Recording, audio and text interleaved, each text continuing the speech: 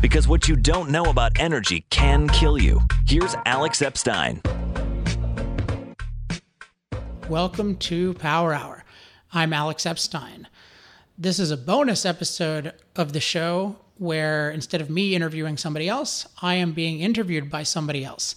The genesis of this was that Senator Malcolm Roberts, so a politician in Australia who used to be a senator there, he is doing a kind of research project to educate different politicians and other people in Australia about what he regards as the truth in terms of energy and climate issues. He and I, incidentally, you'll see in the interview, we don't always agree on every technicality, particularly on all of the things about climate science, but we're generally aligned in terms of certainly where we think policy should go. And he thought my book, The Moral Case for Fossil Fuels, was very valuable and that Australian politicians and public should hear about it. And I said, okay, great, let's do it. And he ended up asking just a great variety of questions that elicited, I think, some of my best answers. And in part because the questions were good and in part because I've really been in full-scale editing mode of The Moral Case for Fossil Fuels 2.0. So I just feel like I'm really on top of issues right now, even more than I used to be. So I really enjoyed it. I think that you'll pick up a bunch of new points that I've never covered or a bunch of ways of explaining things that I've never used in the past. And I really hope you enjoy it. So without further ado, you'll see Senator Malcolm Roberts from Australia, interviewing me about the moral case for fossil fuels and tons of associated issues. Hi, I'm Senator Malcolm Roberts, and I'm in Brisbane, Queensland, Australia. And I'm with the real dynamo here this morning in Alex Epstein. Now, Alex has got an undergraduate degree in philosophy. He actually started studying philosophy in high school, but he's got an undergraduate degree from the acclaimed Duke University. He then went on further in philosophy. A lot of it is self-taught, which means this guy knows what he's doing. He's educated himself. He's spoken at leading universities. He's debated people across many organizations. He's appeared in Fortune 500 companies. He's testified to the US Senate. But look, the most important qualification I can give this man is that he uses his brain. He thinks critically. And I've read his book. I don't know if he's written more books, but The Moral Case for Fossil Fuels. It's a New York Times bestseller, 80,000 copies. So this guy will sell himself, and I'm not talking about selling as in marketing. This guy, you just listen to him. So let me start by saying, Alex, I'm very proud of being a human, and as someone who has worked in the coal industry, I'm very proud to have provided hydrocarbon fuels to Australia and for export. Should I be proud? Yeah, but I think it's notable that it's very unusual. Both of those are very unusual. So it's very, very unusual right now for people to say, I'm proud to be a human and I'm proud to be involved in coal. And I think that we should definitely be proud of both for the same basic reason. And so there's a question of what makes you proud in life? And that really depends on your view of morality, on what's good. We tend to be proud of things that are aspirational, that are ideal. And for me, there's nothing more aspirational than doing things that improve the lives of billions of people and, that allow them to live longer, happier, healthier, more opportunity-filled lives. If you do something that allows a lot of people to have a better life, even just one person, that's a lot. But if you do something that allows a lot of people to have a better life, then that is something that if you care about human life, you should be proud of. And if you look at the perspective of the human race, look at how much better life has gotten in the last 200 years. Today, we hear that life is getting worse and worse, but overall life is getting much, much better. I use this statistic when I was born in 1980, 42% of the world lived on less than $2 a day. Like, think about it, less than $2 a day, and that's adjusted for inflation. And now it's less than 10%. So something, even in the last 40 years, what the human race has done to improve the condition of the average human being is incredible. And if you think about it from the perspective of the planet, never has the planet been such a human friendly place. So we can talk about, oh, what have we done badly in terms of the planet? But overall, this world is an incredible place to live. And then that goes to coal. Why is it an incredible place to live? And we'll talk about this more. But I think if you look at coal, oil, natural gas, these are part of a phenomenon of human beings being able to use machines to improve their lives. Human beings are naturally very weak. The natural environment is very inhospitable to us. It's very dangerous, and it's quite deficient in the things we need, like food, clothing, shelter. And so we need to be productive, but naturally we're very weak. And so what we need to do is we need to harness machines to do vastly more physical work than we can do ourselves, and to do vastly more types of work, things like digital, computer work, which obviously we can't do with our own bodies. And so what we've done is we've figured out how to use machines to make our lives much better, but those machines require food. And what coal, oil, and gas is those are machine food. And what the fossil fuel industry has done is they've produced the world's the most affordable machine food for the most people. And that's a huge achievement because it's allowed billions of people to have the miracle of machine power to improve their lives versus the natural state where people are mostly relying on manual labor and suffering. And yet there are still 3 billion people in the world basically who are living manual labor lives. And I say we need more coal, oil, natural gas, or something that's as cost effective for them. So I think the world needs more energy, not less, to be a much better place. And I believe the economics show that for the foreseeable future, that means more fossil fuels, not less. Okay, thank you. Now, pardon my ignorance here, but I should know this figure and I don't. When did humans first appear? Or when are we thought to have appeared? I mean, it just depends on how you define it, but you could just say like 100,000 years, 200,000 years. Okay. So 100,000, 200,000 years, we plodded along, vulnerable to nature and really susceptible to bacteria, bugs, viruses, all kinds of things. And we were eaten, we were ravaged, we lived in fear of famine, drought. Mother Nature was very, very cruel. And that's to be expected. But we have got a good brain, and we use that brain. And could you imagine anyone just 200 years ago thinking how far we've come in the last 170 years? That's just, could anyone back 200 years ago have foreseen where we are today? No. And I think it's particularly worth asking that question from the perspective of environment, because so part of my philosophy background is I think of environment in a different way than we're taught to. I think more of a way that people used to. I think people used to think of environment from a human perspective. So they think of the world as a human environment. How good is the world as a place to live for human beings? And so part of that is, things like trees and animals and stuff. But you're thinking of it all from the perspective of, is this good? Like, is this healthy for me? Are the animals going to kill me, or can I harness them, or can I live peacefully with them? But you're thinking of the whole world in terms of a human environment. And part of that is you realize that because the world is so inhospitable naturally, you have to produce a much better human environment. You have to drain swamps. You have to build factories to produce goods. You have to build farms. You have to do all of these different things. And if you had taken someone from 200 years ago and you said to them, you brought them, I live, I guess, in a particularly nice environment. I live in Laguna Beach, California. But let's just say you brought them to just a normal American city.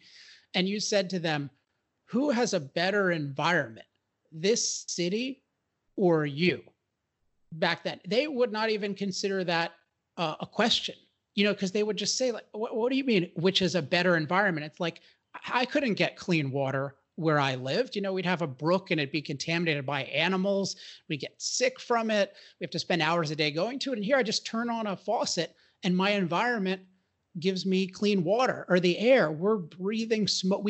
Of course we need to, because the world is too cold for most people, despite obsession with warming being bad. So of course we need heat, but how are we going to get heat?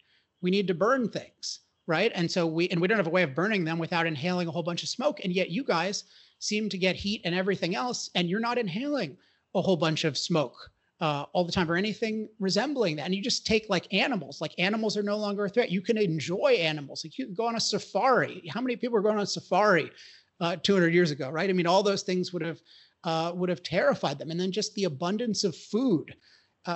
We can get we almost all of us in the what I would call the empowered world can afford healthy food. So I want to emphasize, I don't just draw a distinction between like human well-being and the environment. I think of the environment from the perspective of human well-being. So if you look at the overall world we live in, again, it's not that everything we've done has been perfect, but overall we've made the world a much better place for human beings to live. And no sane person or even insane person from 200 years ago could dispute that. But today we can, because we're taught to take for granted all of the environmental improvements that we've made, and we're taught to fixate on all the negatives, including many imaginary or exaggerated negatives. Okay, so it leads into my third question is the single greatest factor, and I've been saying this for years, the single greatest factor for protecting the natural environment. We'll come back to your morality argument, which I happen to agree with, but the single greatest factor for protecting the natural environment and humanity now and over the last 170 years of our industrialization is hydrocarbon fuels. Is that correct? I think so, but you said we'll come back to my morality, but just so when we're talking about the natural environment, we're always talking about the parts of the natural environment that we like, because mosquitoes are part of the natural environment, right? Do we want to protect them? Do we want to protect their swamps? So even when people talk about nature, they're implicitly looking at it from a human perspective. It's something they want to enjoy, or even something to be around if it's some positive ecosystem relationship. It has to be, we're not just protecting the existing order, whether it's positive or negative.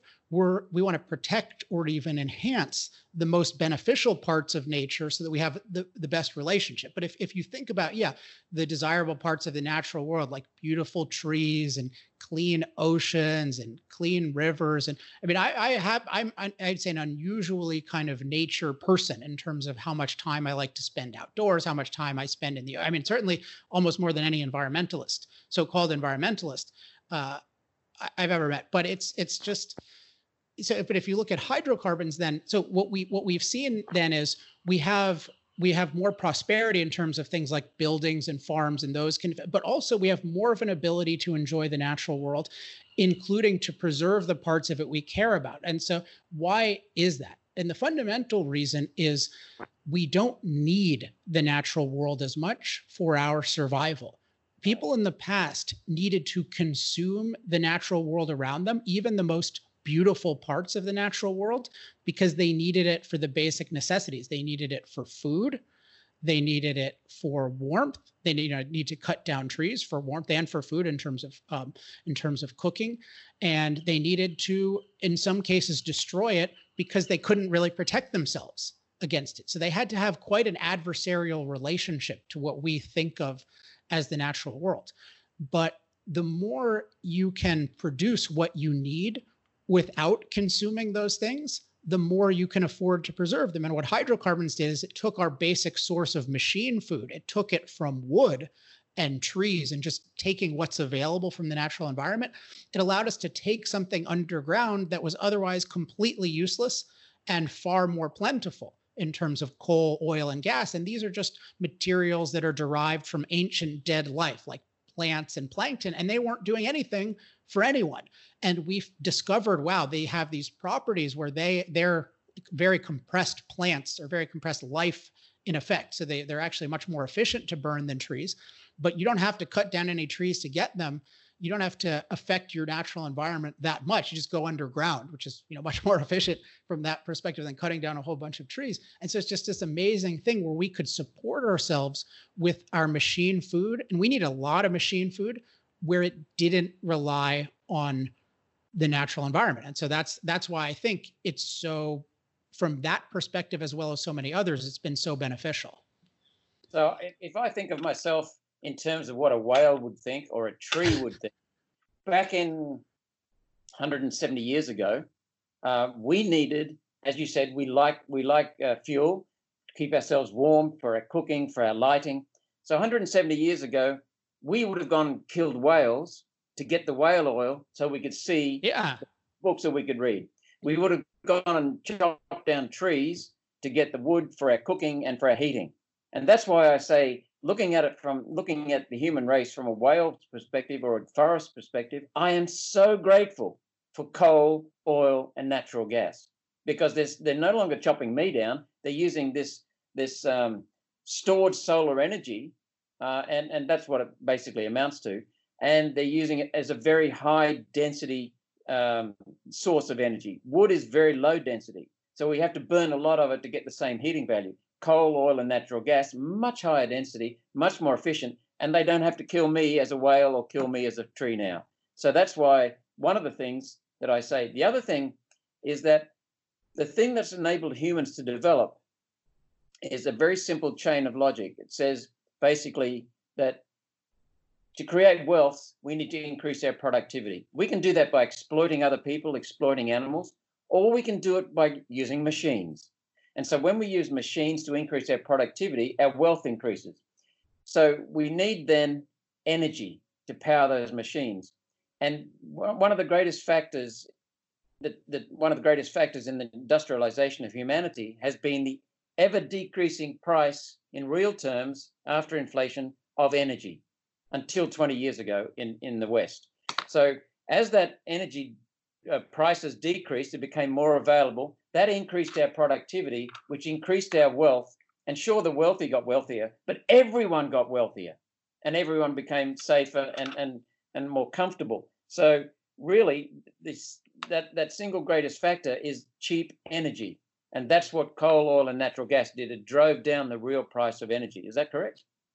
Yeah, and I think it's really worth emphasizing that, what people who used the closest people historically to living the way that the average person in the wealthy world lives, those were without exception, people who were able to harness the physical work of many other humans. So right. Productivity is everything.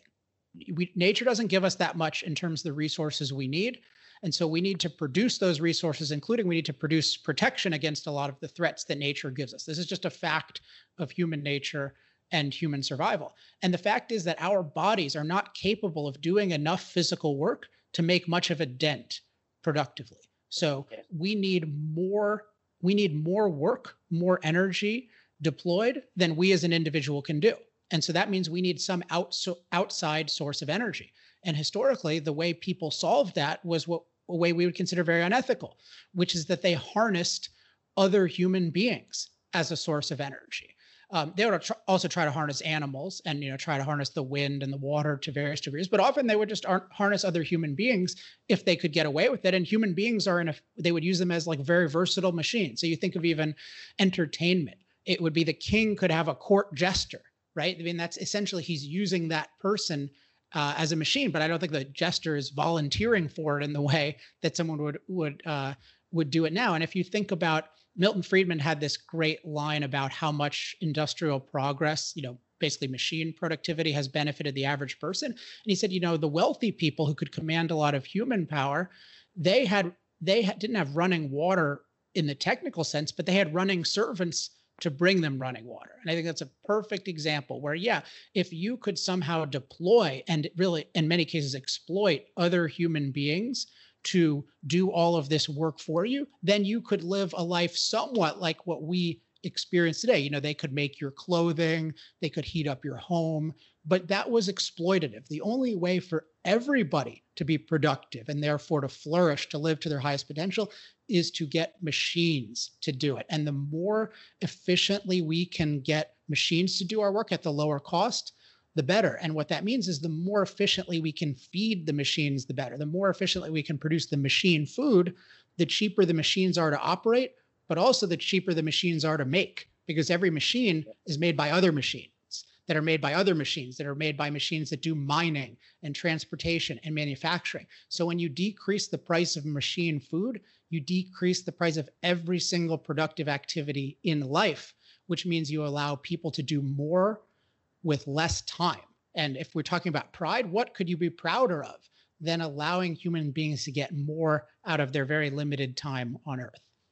There are two things that I'd like to mention and get you to build on the second one. The first is just a point that a king 200 years ago would not live as well as someone on welfare in Australia today, in terms of longevity, ease of living, health, safety, security, entertainment, portability or mobility, you name it, any factor you care to name. The only thing that has gone down for a king is a king back then could exploit people, and he doesn't have that potential now to exploit people, except in maybe some totalitarian countries.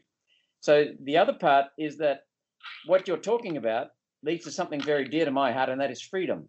It's given us freedom of movement, freedom of mobility. I don't just live in my valley in Wales, where my ancestors came from, and work in the coal mine or the farm in my valley. I can go across not just to the next valley. I can go in a jumbo jet and work in San Joaquin Valley, and I can have all kinds of choices. I don't rely upon the Lord of the Manor in my valley in Wales to tell me what to do, how much he's going to pay me, how he can exploit me. I can say, no, I've had enough of you. I'm going to San Joaquin Valley in California. I can go anywhere in the world and get a job, basically. And so I can choose my boss, which means the boss has less control over me. So the world of control is starting to disappear. And that's due to fossil fuels, hydrocarbon fuels. Yeah, and just one aspect of that, because I agree with the basic point totally, but one aspect of that, particularly because people are concerned with the natural environment, is only when you have low-cost machine-powered transportation can you really even think of the planet as your environment. When you think about what was the environment of a person 200 years ago, 5-mile radius, 10-mile radius, like the idea of the planet, it just wasn't even a thing. People didn't even know the world was round.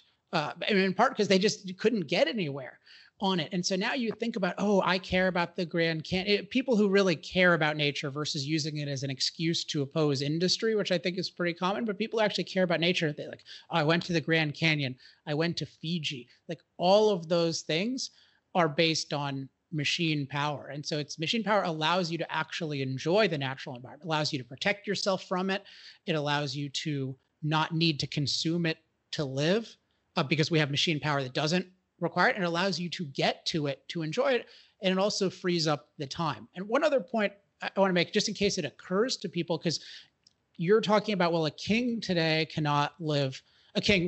years ago cannot live at the same level as a person on welfare today. But I think something people might think about is, well, yeah, okay, but that's just progress, right? That's not fossil fuels.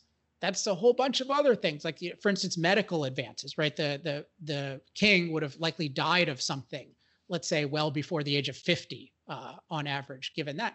Well, medical science, what does that have to do with fossil fuels?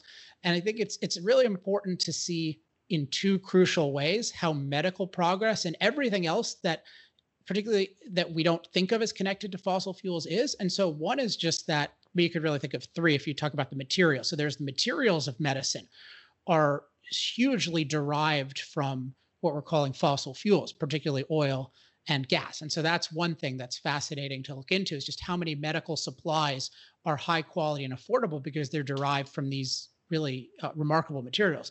But the other two are maybe more important. One is just that the whole world of medicine is a world of machines. You just think about how diagnosis is done, how treatment is done, how drugs are manufactured. Just how hospitals, something like 50% of their budget is energy or electricity. It's just some huge, huge thing. So the whole world of medicine is not just a mental world of, we know about medicine. It's a world that requires machine power. That means it must be reliable and it must be low cost enough for people to afford it. In my book, I have a really tragic story about in the country, the Gambia in Africa, where they don't have reliable, low cost electricity. And so they don't have incubators. And so a premature baby that in the US would be totally fine just dies because they cannot have an incubator. I mean, it's that significant. But maybe the most significant, so there's the fossil fuels provide the materials, they provide the machine power of medicine, but the most important and underappreciated thing, I think, is they provide the time.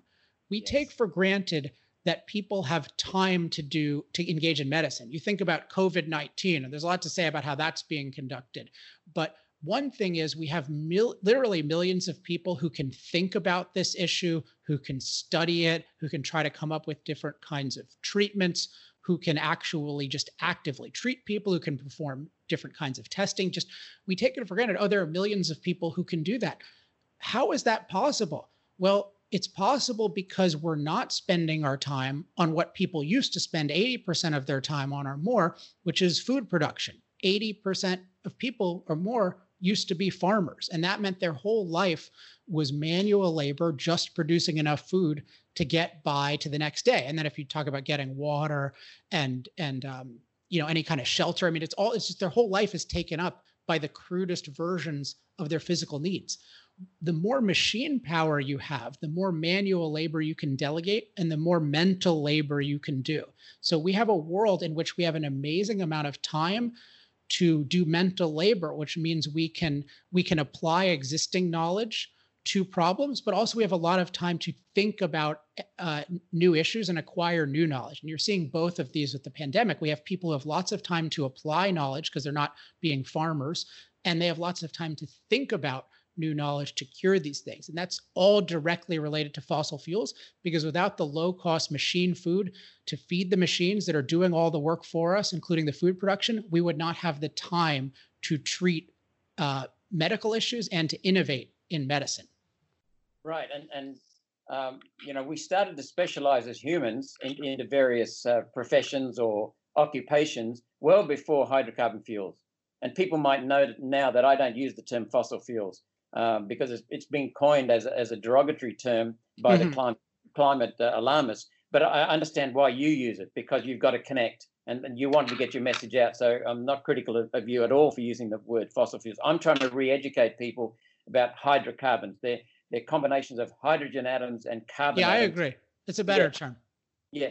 Anyway, the specialization of humans, into some people who started making saddles, some people who started to farm, some people who became priests, some people who became bakers. It was well before hydrocarbon fuels were even dreamt of.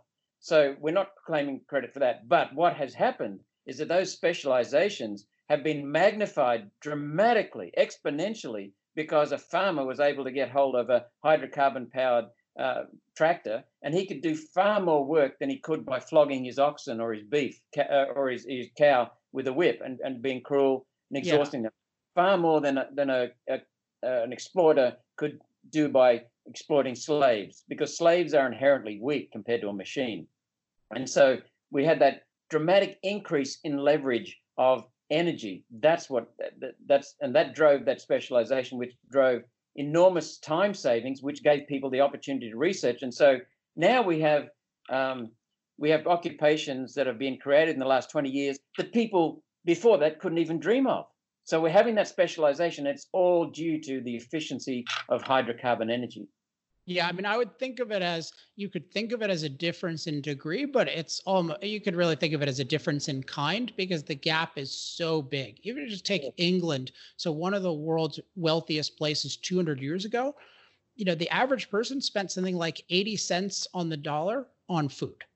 But what does that mean? If you're spending 80 cents of the money you make on food, that means 80% of human time is going into food production. And then if you think of today, I mean, we have more knowledge about food, but imagine we don't have any machine power at all. 8 billion people, like, we're farming in a lot of places that people could not farm with manual labor. Like, it's, feeding 8 billion people without machines. I mean, who knows how much of our time that would take. So it's not that fossil fuels are the only cause of anything good in the world, or even that reliable low-cost energy is the only cause, but it is a fundamental cause, which means that everything depends on it in a very deep cause and effect way. And what that means is if you change it or if you remove it, so if you double the price of energy, and the kind of schemes we're talking about in terms of trying to replace fossil fuels with unreliable solar and wind, I mean, that's much worse than a doubling. Nobody has even done it, so we don't even know. But let's just say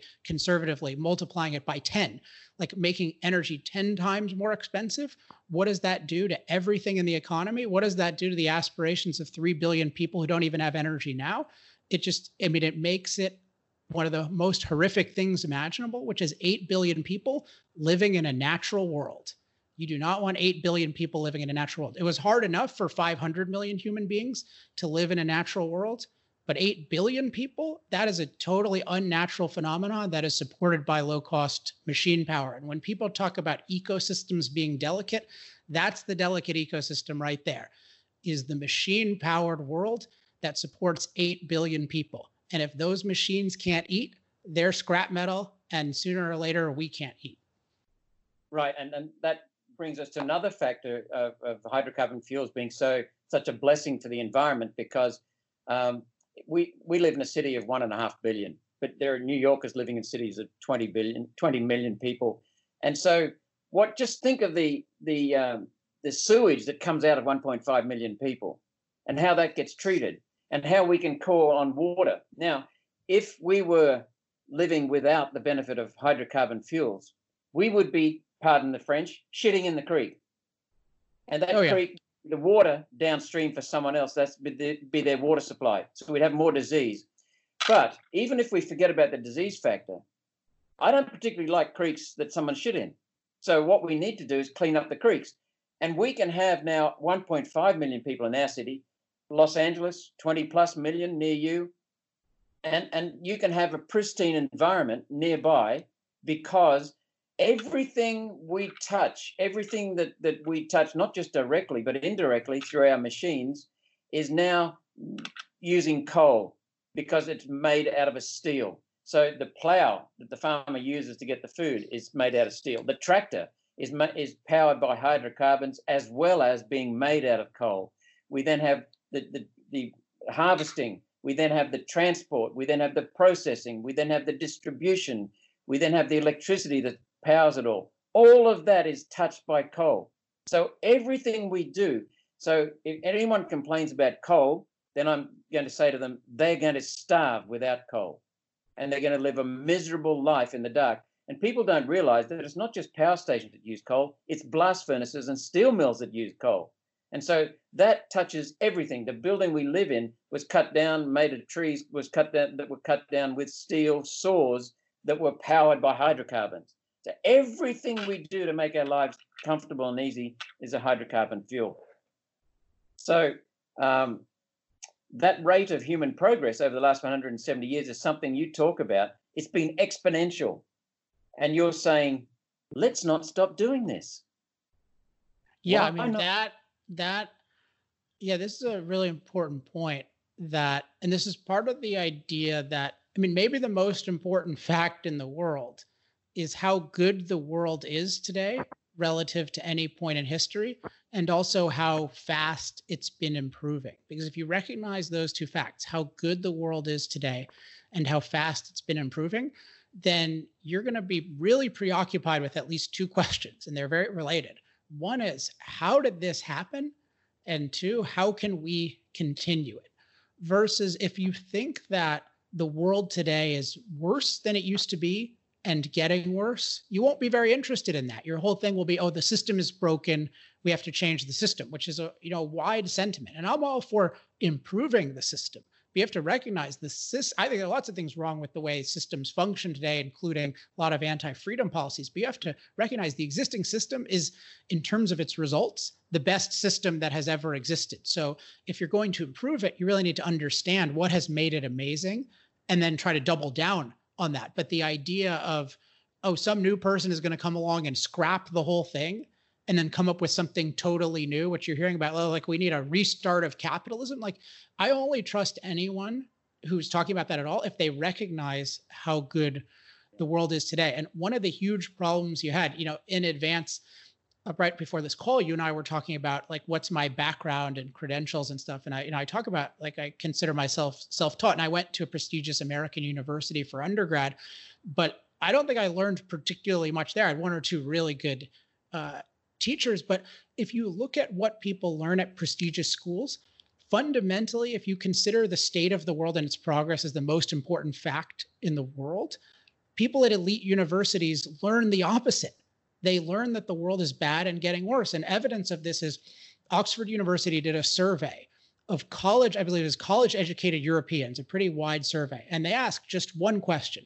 In the last, I think it was 30 years, has extreme poverty, so that's people living $2 or less a day, I mentioned earlier, has that gotten better? Has it stayed the same? Or has it gotten worse? And I'm pretty sure the stats are 55% of college-educated European adults said extreme poverty has gotten worse. I mentioned it's improved at a record rate. If you take 40 years ago, it's gone from 42% to 10. I think 30 years ago it might have been 35% or 33%. So it's been the biggest improvement in human history. 55% think it's gotten worse, and 33% said it stayed the same, and only 12% said it's getting better. And these are supposedly educated people. You think about how many parents spent so much of their lives working so hard, trying to be a good parent, trying to save up money to send them to any school, let alone Harvard or Yale or something. And that what they got is a kid who thinks that the best world in history is bad and getting worse. So, I mean, and you really have to ask what the hell is going on with the intellectual leaders of a world that are saying that the world is getting worse. And this relates a lot to the issue of climate, which I hope we get to talk about, at least from a human perspective, which is my perspective in terms of the livability of the climate. I'm concerned with the livability of it, not is it 1 degree warmer or cooler or that kind of thing. Like, we have people telling us that that climate change has made our climate very dangerous. Like, that is empirically false. You could say logically, hypothetically, you could say climate will become more dangerous in the future.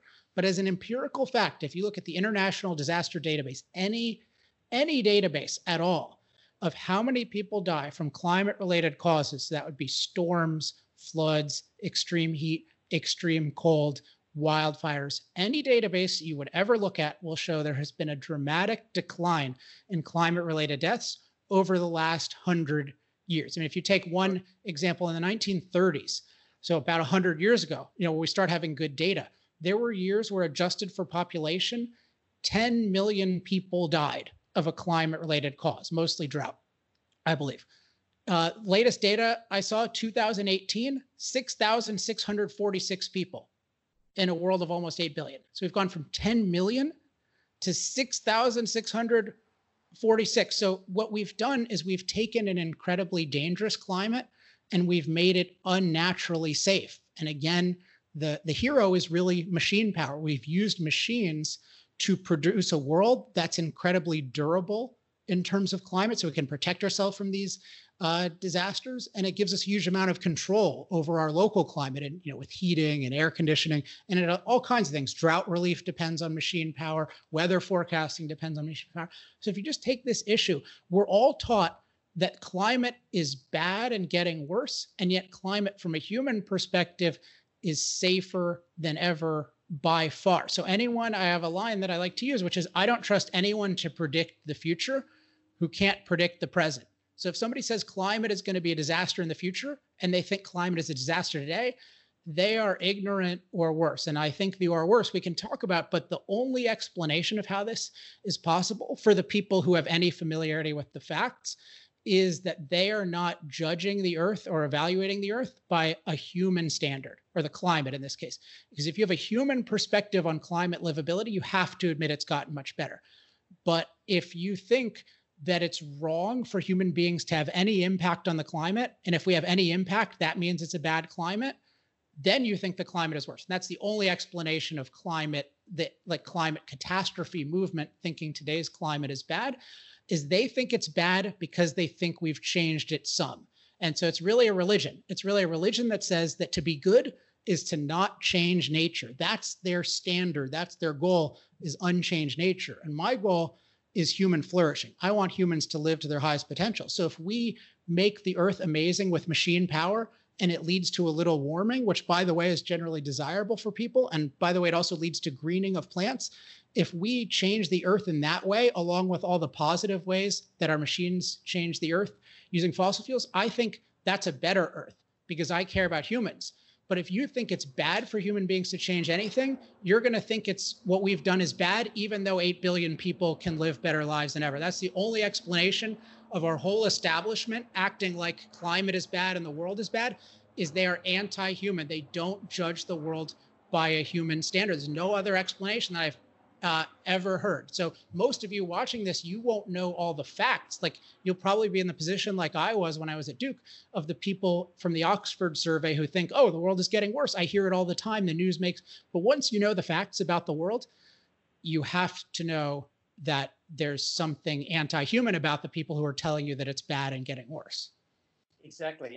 And I'll just mention a point here to back you up before going on further on the questions. And we'll come back to the morality later on. And the moral case for hydrocarbons is actually a moral case for the environment, so which we can get onto. The three greatest threats to the environment, in my opinion, are war. I've never seen anyone have an environmental impact statement before declaring war. The second one is ignorance, sheer ignorance. They're actually trying to protect the environment, but they're harming the environment because they don't understand it, because they haven't had the courage and the strength to do the research to understand what they're doing. And the third one is poverty, because we get back to the point where people, if they're so poor, they're scratching for their next meal, they're going to shit in the creek because there's nothing else they can do. And I'm not going to condemn them for that. That's just a fact. So the three greatest threats to the environment are war, ignorance, and poverty. But let's celebrate. And all of those are alleviated by fossil fueled machines, right? I mean, they make us non-poor by making us productive. They give us time to educate ourselves. And and they make us less likely to declare war when everyone can actually feed themselves and live in harmony. They don't feel compelled to go to war. Two unproductive places, it's really easy to go to war. It's not the only cause, but it's a major thing. Like, it's easy to go to war if you feel like you can't support yourself by exploiting other people. That's the same thing as the kings, right? If they want to live at a decent level, they need to exploit other people. In a world where machines do work for you, nobody needs to be exploited. In fact, you benefit by you all collaborate to create these machines, and you spend your time thinking about how to make them better and better. And so mutual harmony is possible. So I want to keep stressing that fossil fuel powered machines, they make the world so good. And the other point I just raised was ignorance. Ignorance is I said with education, that gives you time. You've already covered that.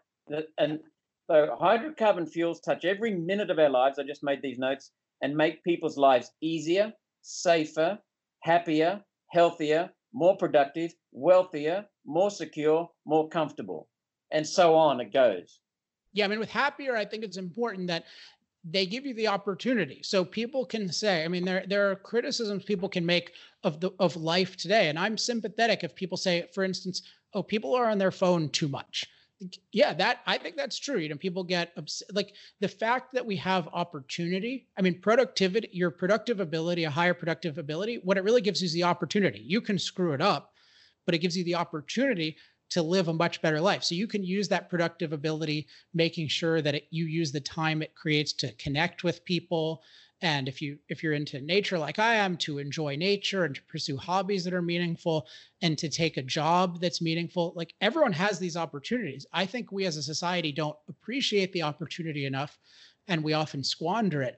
But the key is that it gives you the opportunity to be happy. And if you want to compare the opportunity that somebody today has to be happy with the opportunity of somebody 200 years ago, or somebody in a poor village somewhere, there is no comparison whatsoever. So when people say, oh, well, we're so wealthy, but are we happy? Well, I think some of us are. I really enjoy living in this world. But if some people aren't, like, the solution is not to take away their opportunity. It's to educate them about how to use it better. Just like, if I'm not using my money well, you still shouldn't steal 90% of it. You can help me use the money better. But to say, oh, I'm going to help you by taking away your money, and your money is really your ability to produce outcomes. So energy and money are energy and productivity and money, they're all very basic human currencies, because they're currencies of opportunity to make the most out of your time on Earth and to make more time on Earth to make the most of. And what you're saying there implicitly is choice. And that's what you mentioned a little while ago, and I emphasized freedom.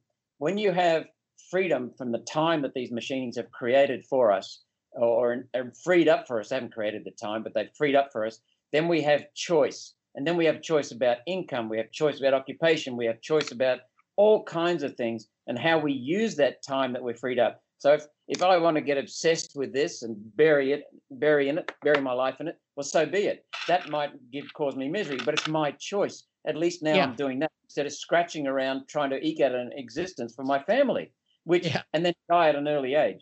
So I want to come to something else too. Humans, in my opinion, show that we have enormous ingrained care. Now, sure, there are people who will take advantage of us. We've had our Hitlers, we've had our despots, we've had our ignorant people, but and the control freaks, and they still plague us now and then. But humans inherently have demonstrated over millennia that we have enormous ingrained care and huge ability to learn and to improve. So that is, we wouldn't be here. You wouldn't be here if someone hadn't cared for you, because we are the most vulnerable species on the planet. We're so prone up until about the age of 10, and then we can survive on our own. But up until then, we can't really survive. And even at the age of 10, we need the help of a tribe, so to speak. So we're very vulnerable. You're only here, I'm only here because our parents cared for us or someone cared for us in our early years. And so that care is what's caused us to survive. That care is ingrained in us. Now, sure, that the maternal instinct and the paternal instinct is ingrained in bears and wolves and all the rest of it. But in humans, we care about the future of our species. We care about the future of our planet. And there's no other species anywhere on the planet that says what we're doing now by defecating in one area as a tribe of elephants is going to destroy the area. We better stop and move on to somewhere else. No, they just keep doing it. But humans, we go, hang on, this is not productive for us. This is going to lead to unhappiness. So we will explore why, and then we'll come up with a solution, and we'll come up with something that'll make lives happier, because we care, and we care in terms of time, looking into the future as well. Isn't that true? Well, but I think it's notable that the other animals, I mean, in terms of the caring, what you could call the just ingrained caring of, genetically motivated caring, or however you'd want to characterize it, of just the mother, particularly the mother's bond with the child, and what a mother of any species will do for their child. That's really kind of an unbelievable force. But I think the most notable thing is that when human beings became politically free, which fundamentally means that coercion was discouraged or eliminated among human beings. We're not allowed to coerce others, where like you have voluntary, all interaction is voluntary. Once that starts to happen, and that's very related though to empowerment, where people can use machines to be productive instead of using manual labor. Then what happens is you have a unique kind of relationship with the members of your species, because it's such a mutually beneficial relationship. You can, because of political freedom, if there's nothing that you have in common, you can go your separate ways. You don't have to interact with them. But when there is some interest in common, you can work together, and you can do this amazing thing called trade. And all of this is amplified just so dramatically by machine power. And so in that context, when we view other members of our species as co-creators of a good life, the more we have that, the more we care about them very legitimately, and I would say selfishly in the best sense of the term, because our interests are very aligned. But the less free we are, so the more we can arbitrarily coerce each other and take advantage of each other, and the less productive we are. So the less we're able to produce what we need and really collaborate with others, then you have a lot of things are very adversarial. I think it's no accident that if you look at the 19th century, it's one of the most peaceful times, because it's got this combination of unprecedented political freedom and increasing machine power, among other benefits of freedom. So I think that even the level of caring that we have today, if you're calling it that, that's an unnatural thing. If you think of the species as a whole having this kind of alignment, the other thing is it's very easy to exploit. And that's a lot of what's happening in terms of concern with the future. And it's often that people are given these false views about, if they're they too easily believe that something we're doing today is going to make life worse for somebody in the future. Excuse me. I mean, that's really an easy belief. And I think part of it relates to this idea that we're not taught how good the world is today and why it's good. Because you recognize that it's good because we're so productive, then you think that, okay, the more productive we are, the more knowledge we're going to generate, the more resources we're going to generate for future generations. And so the more capable they will be of producing anything they need. And so if you think about something like climate, the most important thing for the future safety of people from climate is not exactly, how many storms there are and what the rainfall patterns are and what the heat and cold are. It's, do they have the capability to deal with any climate conditions? And if we give them resources and, in terms of just becoming productive, that leads to more and more resources over time passed on and on. And if we give them knowledge, that's giving them a better future. But today we're basically taught that what makes life good or not is some pristine or optimal planet that we inherited. So the idea is, if we change anything, then the future is going to be terrible. This is the whole basis of, the world's going to end in 12 years. Like, if you think that human survival depends on some optimal state of the planet, then you're going to think that all our productive activity today is bad. But if you recognize there is no optimal state of the planet is naturally dynamic, it's naturally dangerous, it's naturally deficient. It's a very imperfect planet. It's got a lot of potential, but that potential needs to be actualized. If you recognize that, then you recognize that, hey, our productive activities that we're doing today, those are making the future better, just as our ancestors' productive activities made our future better. And as for all the sustainable ancestors we had, they really didn't help me out that much. 50,000 years ago, people lived a sustainable, repetitive life where they didn't really do anything to Earth. Like, what the hell did they do for me? Not that they were obligated to, but the people I'm grateful to, they're the people who changed the Earth, right? They're the people who built the homes and built the machines and freed up the time and discovered the knowledge, started building up a civilization and started building up a base of knowledge that then I was so fortunate to inherit. And so that's what we need to do more. If we want to be more productive, that's the way to benefit the future. If that's what you're thinking about, not to stop being productive and hope that the planet magically becomes nice and then takes care of the future like some imaginary mother that it's not. Right. And that's something you're saying it much more eloquently and more efficiently than I am and more comprehensively than I have been. But what I say to people is, we are taught rubbish that it's either civilization or nature. No. If we simply focus only on civilization and we wreck our natural environment, by natural environment I mean safe for humans to live, not just the pristine environment, then if we go all out for overdevelopment and all the rest of it, then we destroy our natural environment. Civilization will come to a grinding halt sometime down the road. If we focus entirely on nature, then we don't focus on civilization. So it's not a matter of civilization or nature. It's a matter of, to protect nature, we have to become more civilized. That's proven to us over the last 170 years. And the more we protect nature in the sense of creating an environment for humans, the better off our future civilization will be. So nature and civilization work together, not opposed to each other, because we're not separate from nature. We are part of nature and we are part of the natural environment. We're humans. We are part of the natural environment, aren't we?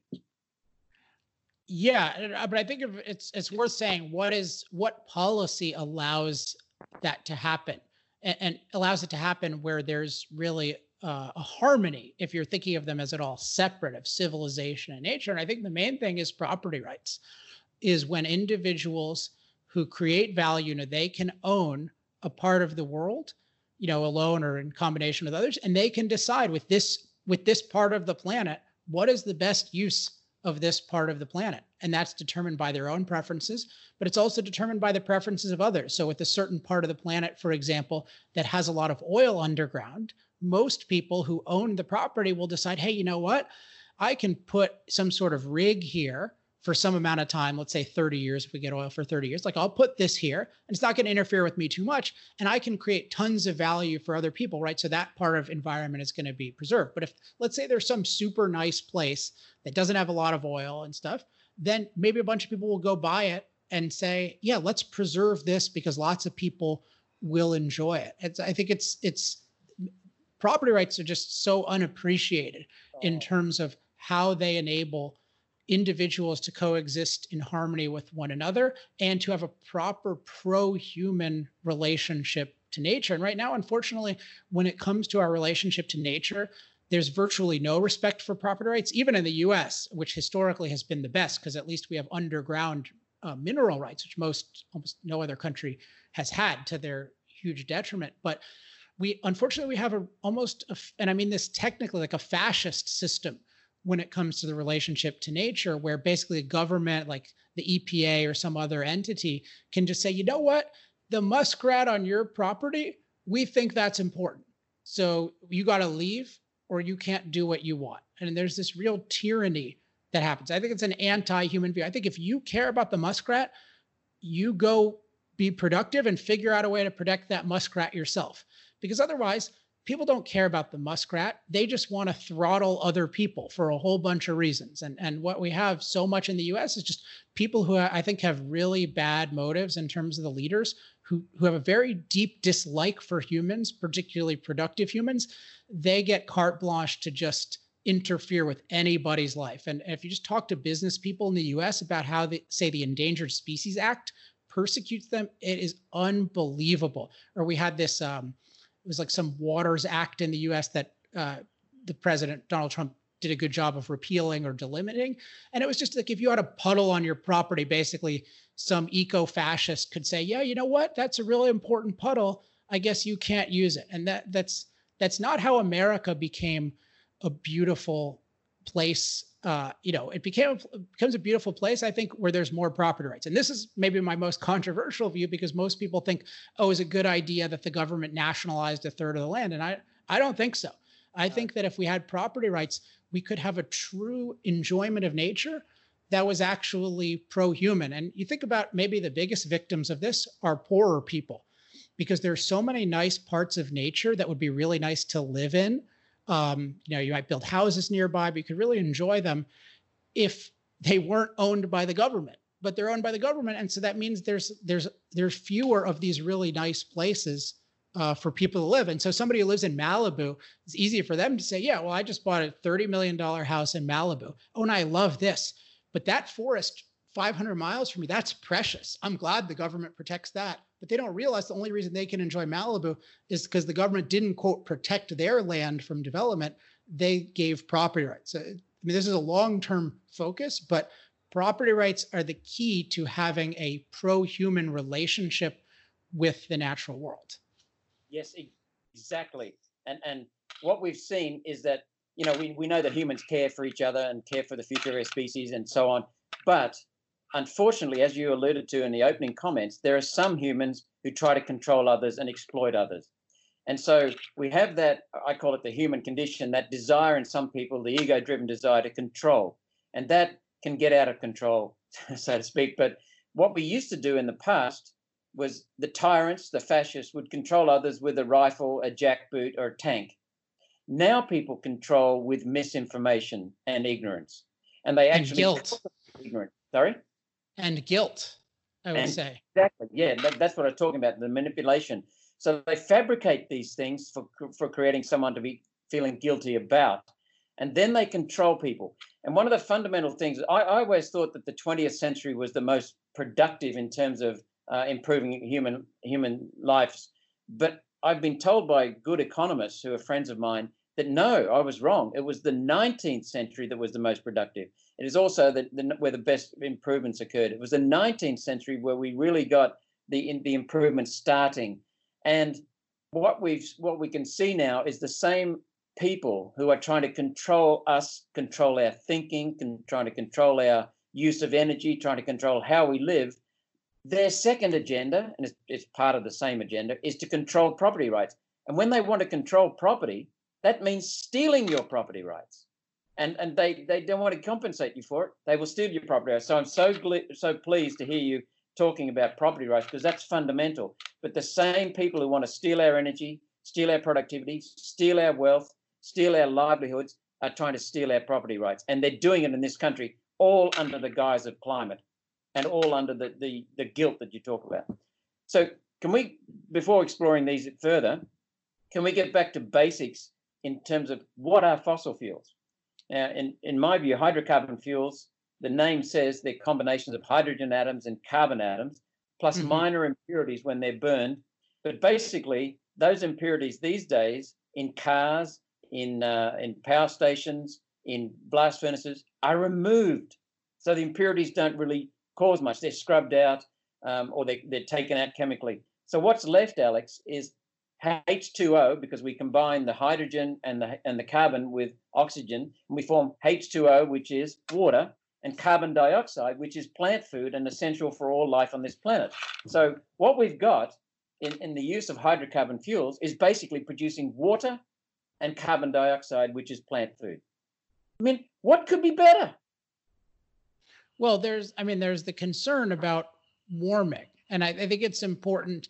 I think it's important to think about, we could talk about some of the facts surrounding it, but I want to talk about just what is a pro-human way of thinking about this issue before you know the facts? Because I think what's going on in terms of the climate catastrophism, I don't think it's actually really disagreement about science or certainly any fact. I think it's a very deep anti-human orientation. And it's this idea, I keep coming back to the view that changing nature is bad, or human impact is bad. Because if you look at the situation, if you think about, let's say you learn two facts about CO2.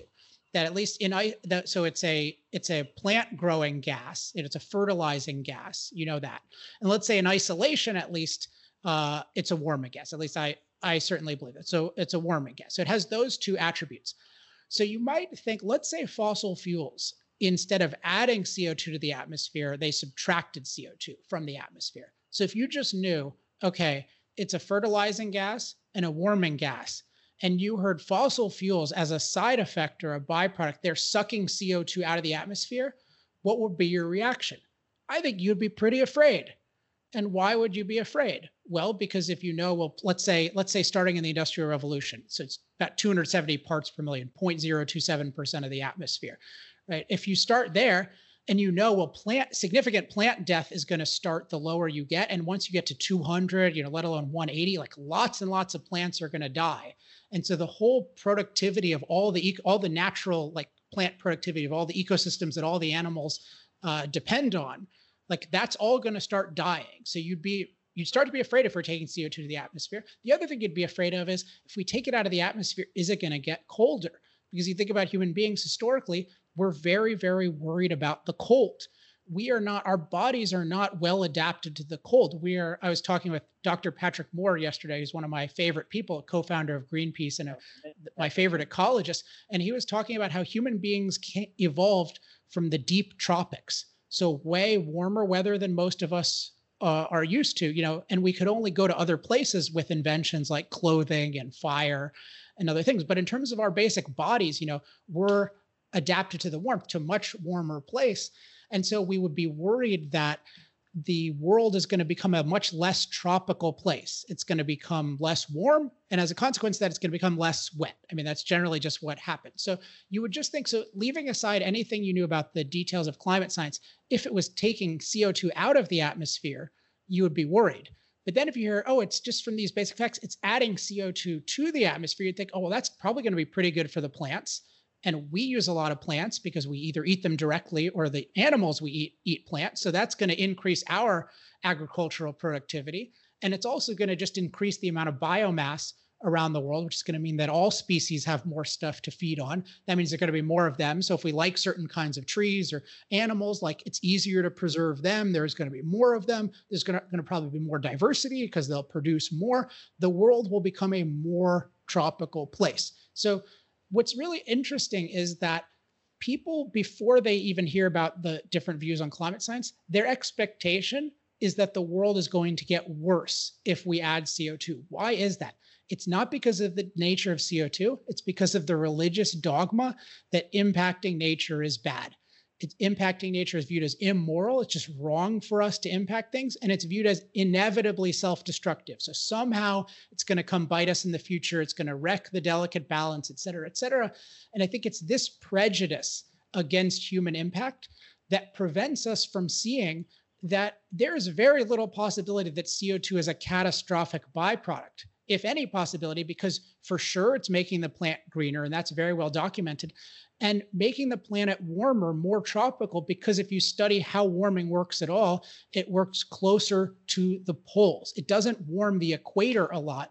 It warms the poles more, and it warms places, the coldest places in the world that we want to be more warm, and it warms more at night when we want it to be more warm, and it warms more in the winter. So if you learn that the world is becoming a more tropical place, you would think that's a desirable thing. Most people will like that. The only thing you could possibly be concerned about is there some way that the warmth is so much, or that there's some trajectory of CO2 that's so much that it's just going to become way warmer than our tropical ancestors had. But then if you look at the nature of it, at the effect, I mean, if you just look at the history of the planet, CO2 levels used to be 15 times higher than they are today. In Fahrenheit, which I used, temperatures 25 degrees warmer, and life was incredibly productive at those times, and the planet didn't burn up.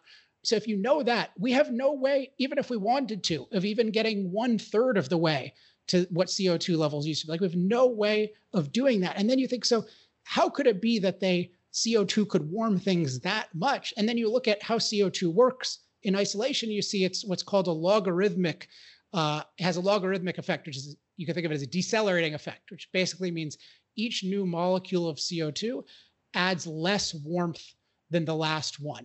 So you keep adding. So somebody uses the analogy of, like, you paint a barn and you're painting it red. And like the first coat of paint is like, you make it's like a little red, and then you can make it redder. But after a while, it doesn't become much redder because it's already pretty red. And that's basically how CO2 works. It's like every new coat of it, or every new amount of it, it warms some, but it warms less than the last. So it's, how could a warming gas with a decelerating effect that has been 15 times higher in the future, and life has thrived with 25 degrees warmer temperature, how could that possibly be a catastrophe for a species that is by far the most adaptable in history, because billions of people have machine power that they can thrive in any climate? How could that possibly be a catastrophe? The only way you can think that is if you do not recognize how good human beings make the planet, that the planet is naturally dynamic, deficient, dangerous, and deficient, and that human productivity using machine power makes it better. You can only believe this if you have this dogma that the planet is perfect, that any change to it is immoral and disastrous. But that's a religion. That is not science at all. And it is the most irrational, I'm not any religion, but that is the most irrational religion I have ever heard of. A religion that says that for human beings to change nature is wrong and inevitably self-destructive, because the basic fact is that changing nature is how we survive. And when I was 18 years old, I learned something that changed my life ever since. And it was that the core of the modern environmental movement is that impacting nature is immoral. That's one. And two is that human beings survive and flourish by impacting nature. So the modern environmental movement is against the key activity of human survival and flourishing. That means it's an anti-human movement, and I hated it ever since. I didn't know anything about energy back then, but I knew that if you're against impacting nature, there's something very deeply wrong, because human beings survive by impacting nature. Now, we want to do it intelligently. Some impacts are negative, but that's what we generally do under freedom. And overall, that's what we've done. That's why the world is so good. So this whole climate catastrophe movement is a deeply religious and anti-human movement. It's not a scientific movement. There's a lot of room for discussion about how much warming will occur with how much CO2, but I don't think there's any room for discussion about this idea that there's a catastrophe that would justify taking away the energy of billions of people. I consider that an incredibly bizarre position if you are aware of the facts of how good fossil fuels make the world. Right. And I've got a colleague. I've been studying the climate issue for about 13 years now as a volunteer. No funding, so I'm not attached to anything. I just go off the science. And I won't go into the details now, but we know that in Australia, for example, the temperatures today are cooler than they were in the 1880s and 1890s. And I could rattle off so many different forms of that. So we haven't got a problem with temperature. We know that the temperature is doing this. We know that rainfall is doing that on longer cycles. We know that so many things are just cyclical in nature. But I have a colleague who has amassed, he's very, very bright, and he he's fantastic on computers. He has legally accumulated 24,000 data sets from around the world. And most of them are about climate, some are about energy. and he's a phenomenal brain, but there is no evidence anywhere that carbon dioxide from human activity is affecting the climate and needs to be cut. And I've asked our CSIRO, which is equivalent to your NASA Goddard Institute of Space Studies combined with NOAA, National Oceanic and Atmospheric Administration, and I've asked them as a senator to present me with the empirical evidence showing anything unprecedented in climate over the last 10,000 years. And they came back and said they gave us one paper, Alex, after 50 years of so-called research. They gave us one paper. We ripped that to shreds in no time. And other people around the world have torn it to shreds. So they tried to say that temperatures today are unprecedented. And then they admitted to us, no, they're not. So the whole global warming scam is, as you said, a religion based on a desire to control. And what they've shown and what they've admitted is that today's temperatures are not unprecedented. And the temperature record is like this. Yes, I just want to sort of situate my own position here. So, I mean, my main position is that the climate catastrophe movement is a religious and unscientific movement. But what I just want to emphasize that the morality of using fossil fuels, of using more and more fossil fuels going forward, does not depend on them having zero impact on climate. I think it's very hard to know, certainly if you're a layman, what's going on, because there's so much distortion and there's so much of an assumption that, of course, CO2 must have a big impact. After all, we're putting an unnatural amount.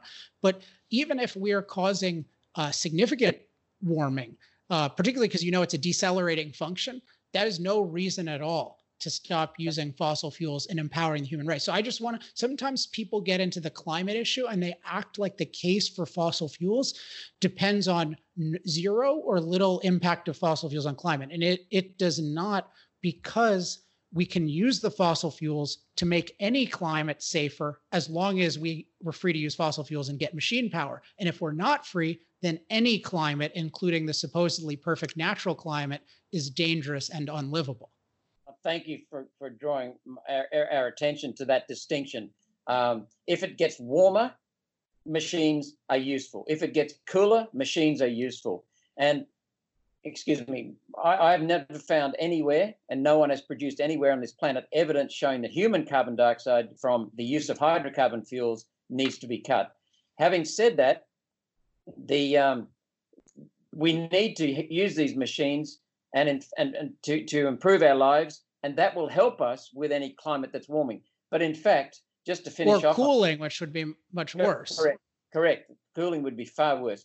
But if we could affect Earth's thermostat, and we can't, but if we could, we would raise the temperature, because past warmer temperatures on this planet have been labeled by scientists as climate optimums, because they were beneficial for civilization, for humans, and for the planet.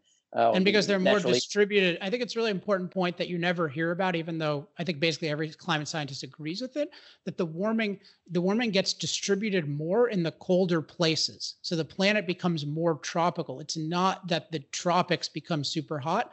It's that the planet becomes more like, ultimately you get palm trees growing at the poles, which is, we even have that, I think, going back not too far. You have, tree samples and whatnot in the not too distant past, but let alone the distant past, where the world was just totally ice free. It was a very lush place. And we're not going to get anywhere near there. And we have no ability to, if we wanted to, but it's important that before this anti-human bias, everyone thought, yeah, of course we want a warmer planet. I would love to see a record of even 5 people who ever said 200 years ago or more, the planet should be cooler. Maybe it's possible, but Arrhenius is one of the original researchers surrounding the greenhouse effect, Svante Arrhenius. In some of his stuff, he talks about how, quite optimistically, about how beneficial it'll be, and he dramatically overestimated how much warming would occur. But he thought it would be a good thing, because he was on a basically pro-human idea. He was looking at the planet as, I want this to be the best possible place for human beings to live. And that includes other life can live as well. And of course he thought, yeah, I would like the planet to be more tropical versus more cold ice desert. Yes. And as I was saying, if we could choose the thermostat setting, we would raise the temperature of the Earth. If we could choose the CO2 level setting, we would increase the level of carbon dioxide in the atmosphere. And we do know that in the current atmosphere that we have in the Earth, it's about 550 years old. The levels of carbon dioxide were up to 130 times what they are now. And in relatively recent times on our planet. But 130? That sounds wrong. 130 times? Yes, 7% carbon dioxide, 7%. Yeah, I can send you the link if you want. Okay, well, yeah, I mean, that does, okay, I mean, nothing really depends on that, but yeah, I would be curious about that, because my understanding is something like 7,000 parts per million, which is, that's not 7%, but yeah, send it. But yeah, I mean, my view is certainly the utility of knowing that CO2 levels used to be a lot higher. It has a lot of utility, because it would be different if we were at a threshold of CO2 that had never been exceeded, versus if it's been 15 times higher than it was today. I mean, there are other variables that are different, but clearly this is not something where, the planet burns up, the oceans, but nothing like that happens. In general, life flourishes. The only thing I think you could be legitimately concerned about, but it has to be a pretty small concern in the scheme of things, is will warming cause sea level rise that will be inconveniently fast? And I don't think there's evidence that it is at all, but you could at least hypothetically be concerned about that with warming. But you have to recognize 110 million people today live below sea level right now. So if you have a machine-powered world, you can live underwater in effect, like the people do in the Netherlands. So we have all sorts of ways of coping. So the idea that sea level rise is a reason to disempower the world, it makes no sense at all. And the way I think it may be a helpful point about how irrational movements, sometimes religion, sometimes other irrational movements, the way they work is they sometimes invoke human concerns, even though their goal is not to benefit human life. So for example, maybe some people find this controversial, but like the anti-animal testing movement, like that's a movement. So, there are scientists who are against animal testing, and I'm sure there are certain cases where animal testing is used where it's not needed, but I think it's unequivocal that animal testing has had tremendous benefits in terms of testing different things and benefiting humans. People who are against animal testing, it's ultimately a moral issue. They think it is inherently wrong to kill animals, even if it benefits human life. So they have a standard that says either the animals are more valuable than humans or the animals are somehow equal to humans. But if they're equal to humans, then you need to sacrifice. So it's still anti-human. It's still harming your life. But then some of those people sometimes say, well, you know what? It's actually like animal testing is not even necessary. Like it's so convenient that there's no animal testing ever necessary. And they come up with these things. Oh, it's not necessary. It's your religion says it's wrong. And you're looking for a rationalization of why it's bad. And you can think of the climate catastrophe movement in the same way.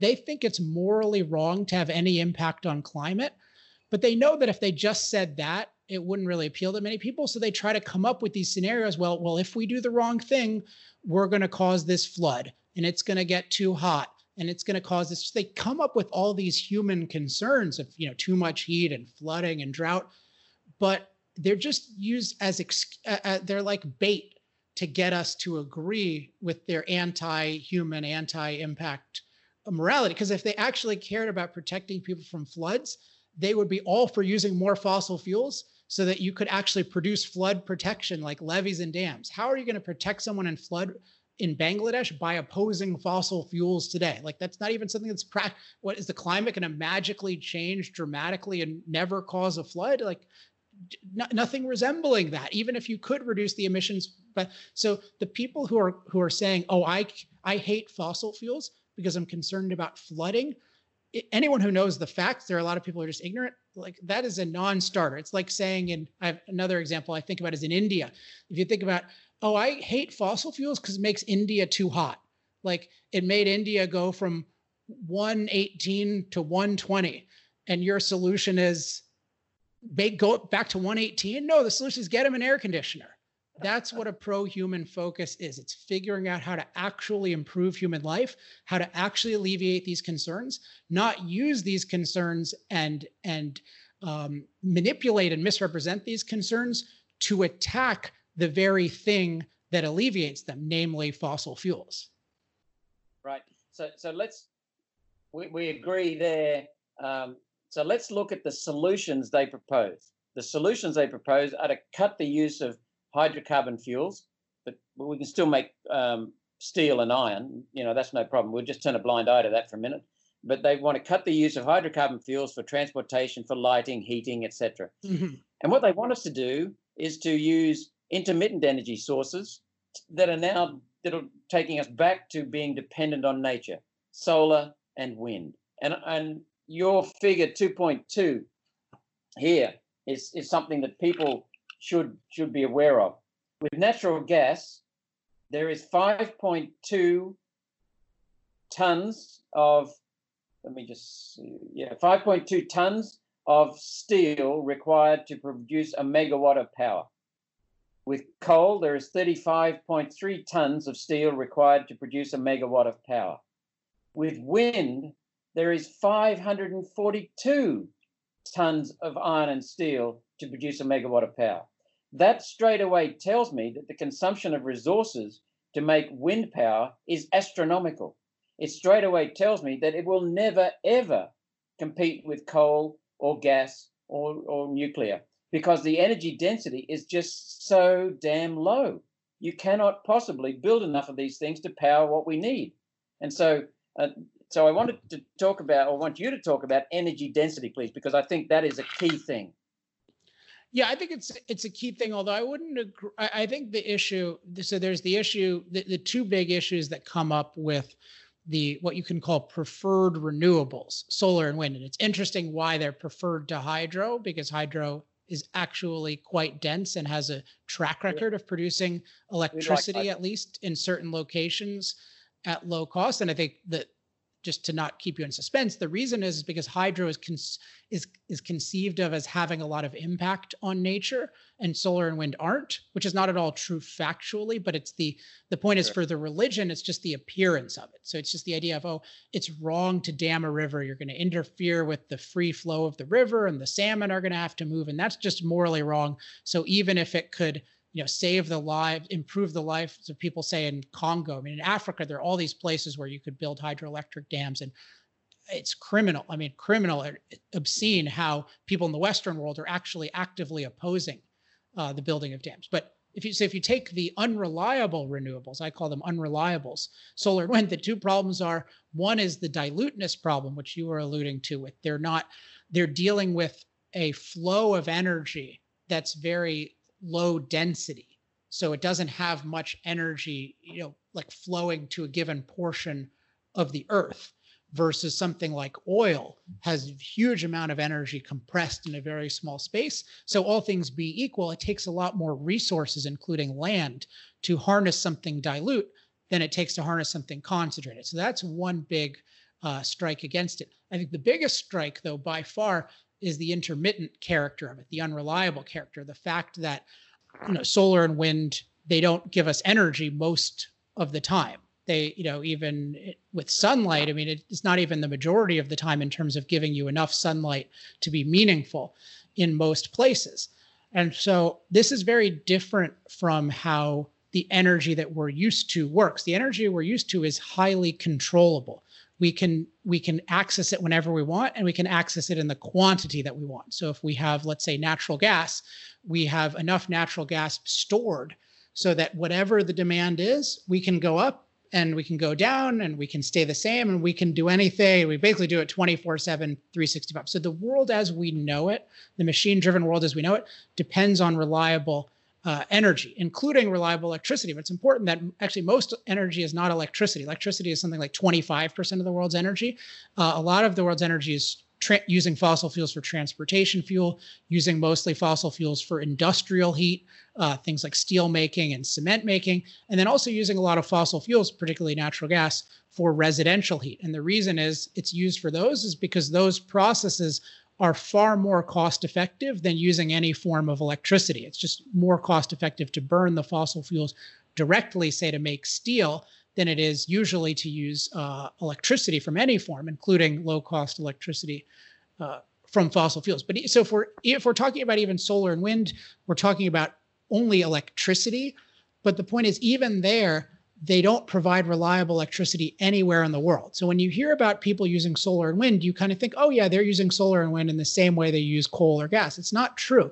They only use solar and wind as an unreliable supplement to the reliable fuels. So when you see like so X place is using X amount of solar, what's happening is, yeah, when the sun shines, so let's just take Germany. To simplify, just say they're using natural gas as a bunch of their power. They're using coal and still some nuclear, but let's just say they're using natural gas. What happens is when the sun happens to shine, and in Germany, they've spent all this money on solar panels, even though it doesn't shine very much. So when it happens to shine, then what happens? Then they dip down the use of natural gas to allow for the sun, to generate some of the machine food effect. And then when the sun sets or when a cloud comes, then the natural gas goes up. But the natural gas is doing most of the work. And in fact, if you know anything about how engines work, imagine this was a car engine. And every time the sun shone, the car engine went down. And then every time it didn't shine, it went up a little bit. That's like stop and go traffic. So it's actually very inefficient. It's a very inefficient way to use the natural gas to have this unreliable supplement.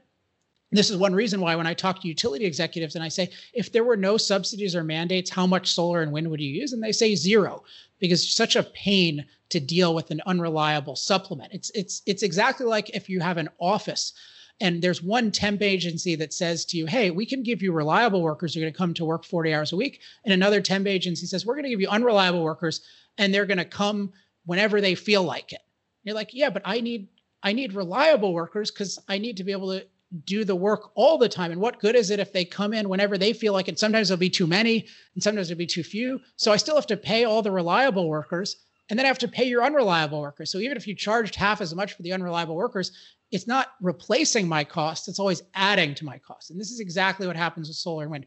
They don't replace the cost of the fossil fuel or nuclear infrastructure, they add to the cost. And there's this incredible accounting scam where you hear about, oh, solar is cheaper and like, et cetera, but they're not talking about a replacement cost. They're talking about an additional cost. They're saying like, I'm making these solar panels, they only cost this much, but they're not replacing the natural gas infrastructure. And in fact, they're making it, you use it inefficiently through the stop and go traffic. And also if you're cycling up your power plants, sometimes you turn them on and off to accommodate the sun and the wind, it's debilitating to them. So you're actually wearing them out quickly. Like if you drive your car irresponsibly, you wear it out quickly. So these are not, the key is they're not replacements.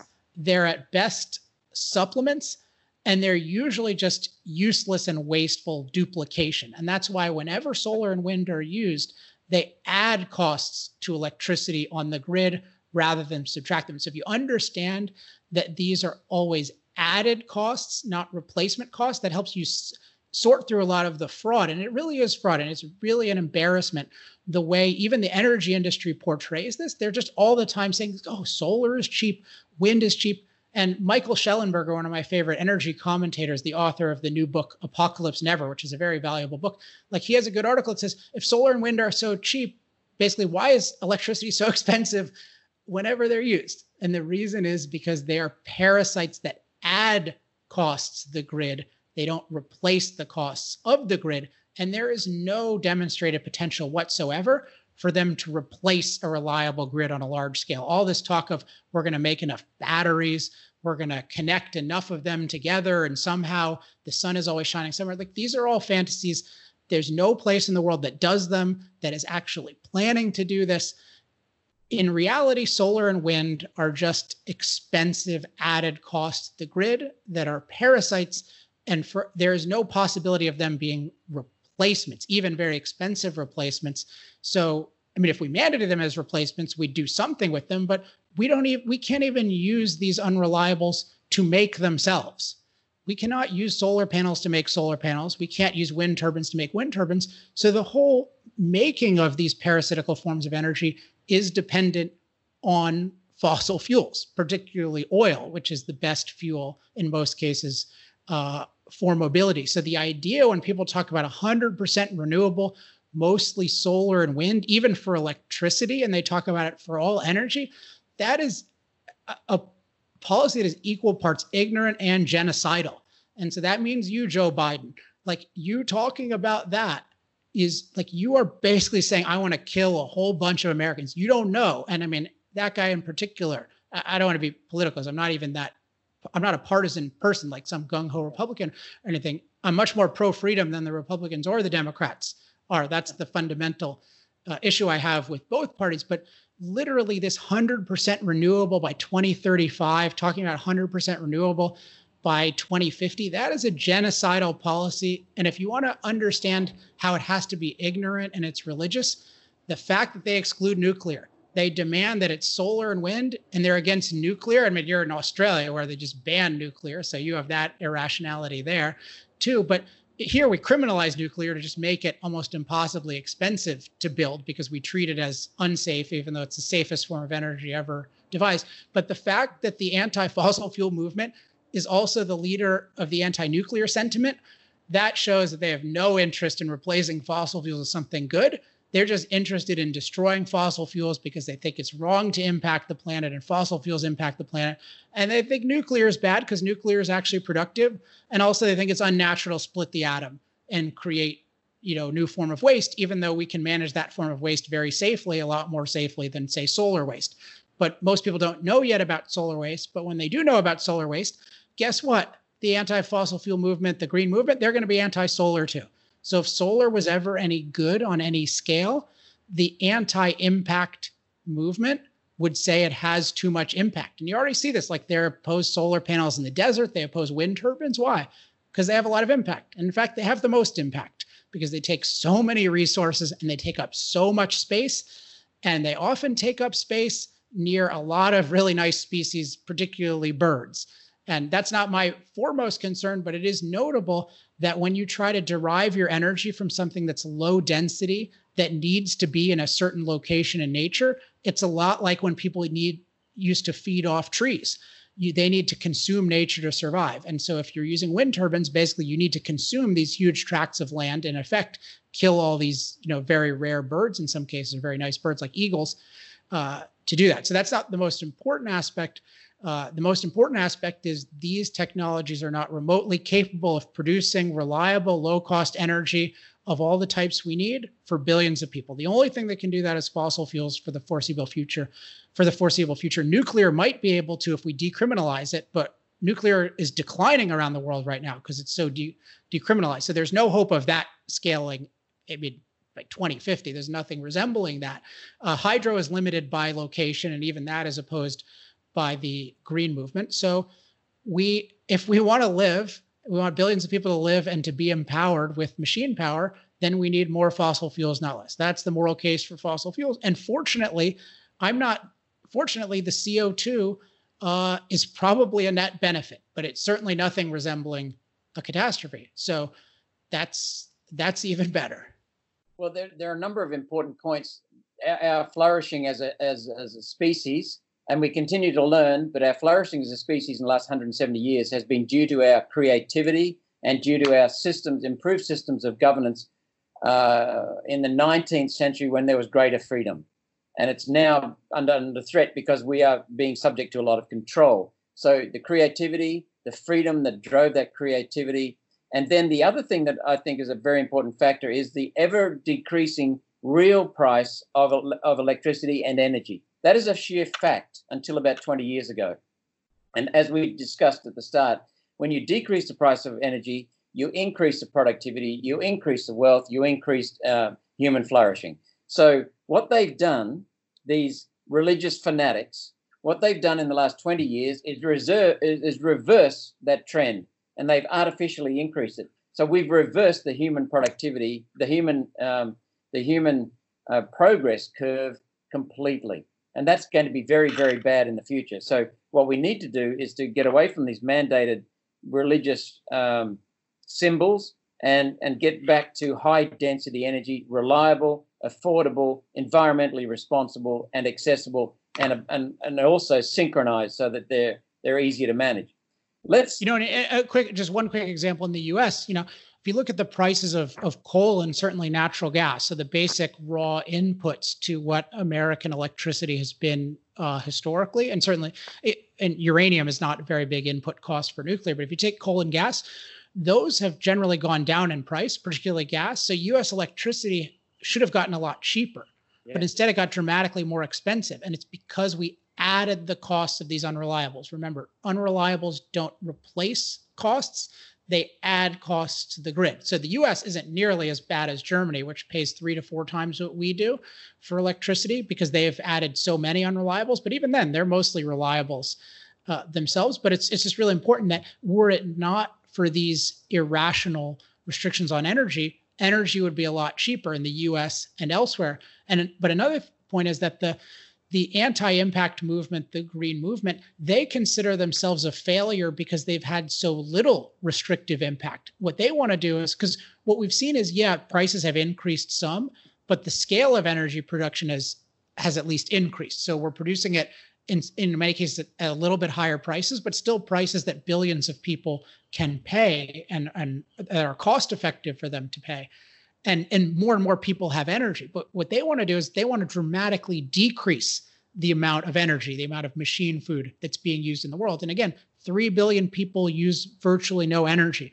The energy analyst Robert Bryce has this great statistic that 3 billion people individually, their total electricity use is less than his refrigerator uses. So all the electricity that these individuals use in their lives is less than his refrigerators. If you just think about that, 3 billion people have so little machine power. And we have this whole movement that says, let's prevent our crucial source of energy for the billions of people who have it. Let's restrict it for the people who have it. And let's basically completely forbid it to the people who don't. And let's force them to somehow use unreliables, which we have no idea how to use, let alone people who are much poorer. Immoral and anti-human. And let's talk then about the motives. What drives the demonization of hydrocarbon fuels? This liberated humanity from poverty, liberated humanity from ignorance, and given us comfort and security. What drives people like Ehrlich, Paul Ehrlich, John Holdren, I forgot, is it McKibben? Bill McKibben. Bill McKibben, that's it. What drives these people? And Morris Strong, the creator of global warming and the fomenter of this scam on energy. What drives these people? Well, so I think there are a lot of different motives, but when I look for motives in things, I like to start out with what people say their motives actually are, and particularly what their values are. And then I work from there. And with Ehrlich and with McKibben and Holdren, particularly McKibben is maybe the most explicit about this.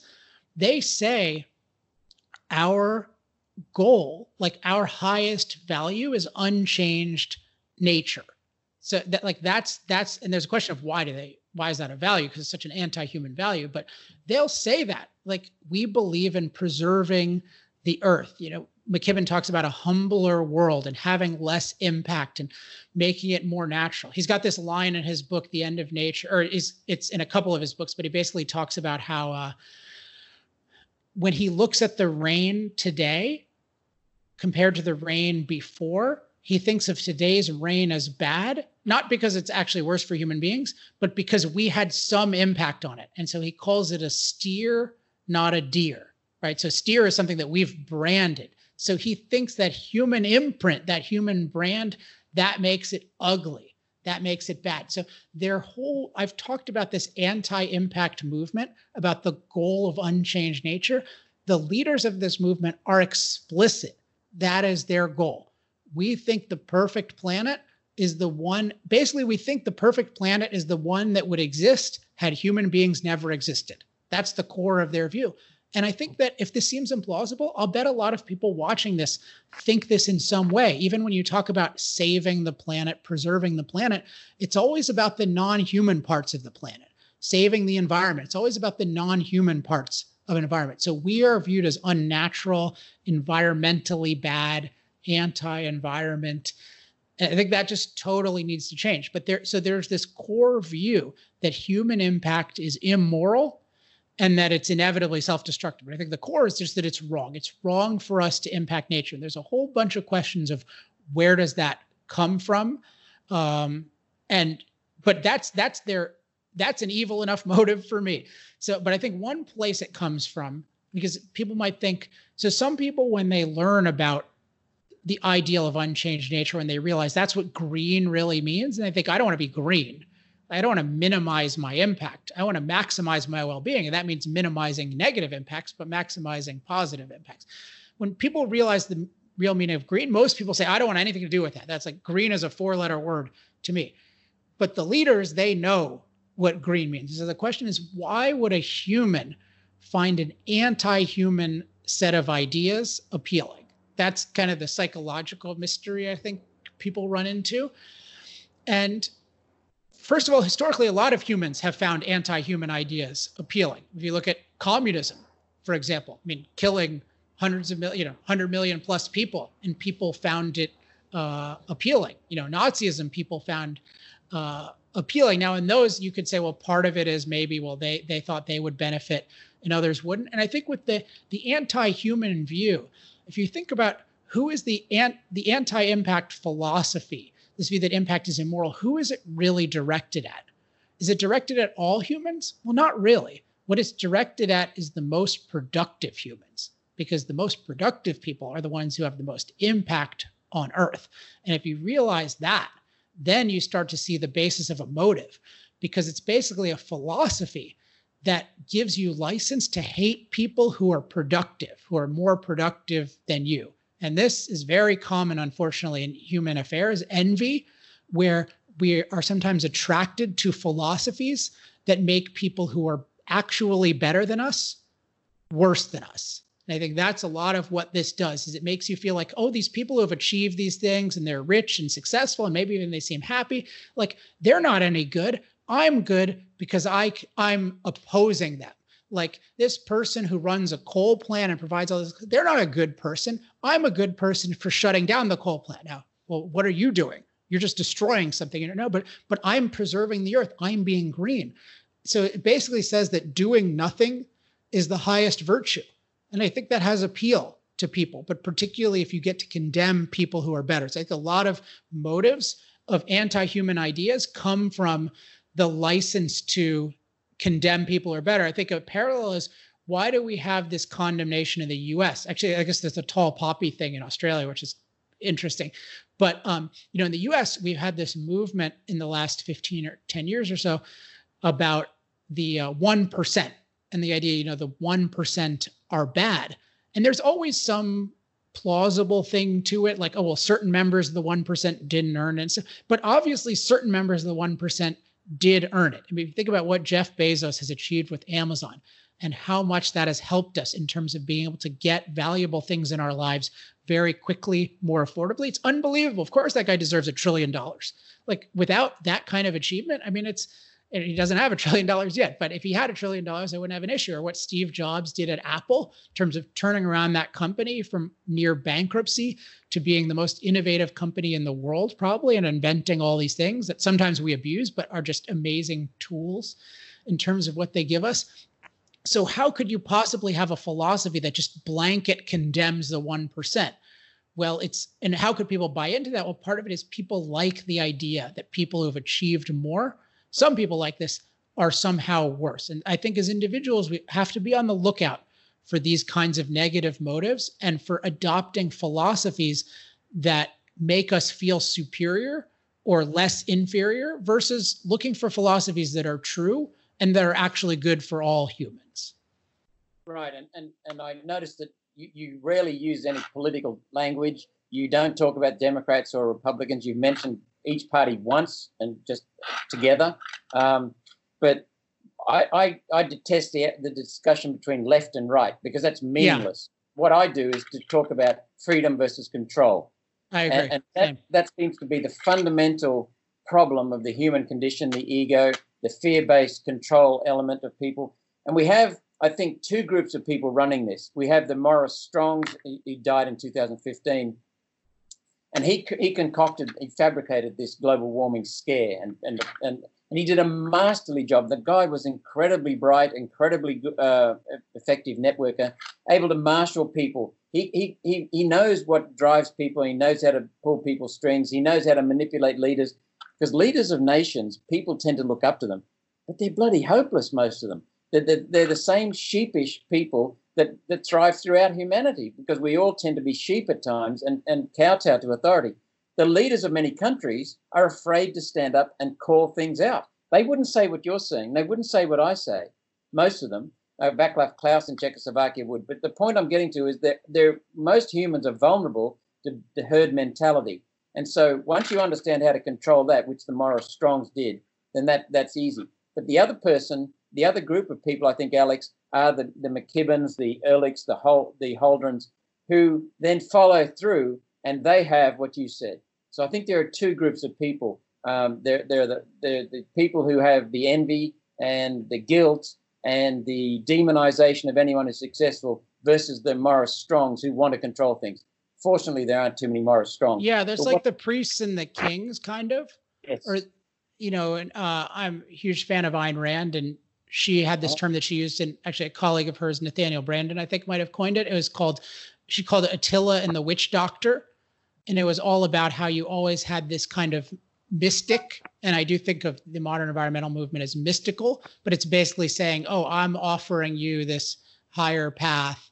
And and then that gives license to the dictator. And part of it is it's not scientific. It makes people take everything on faith. And so they're looking for some authority to tell them what to do.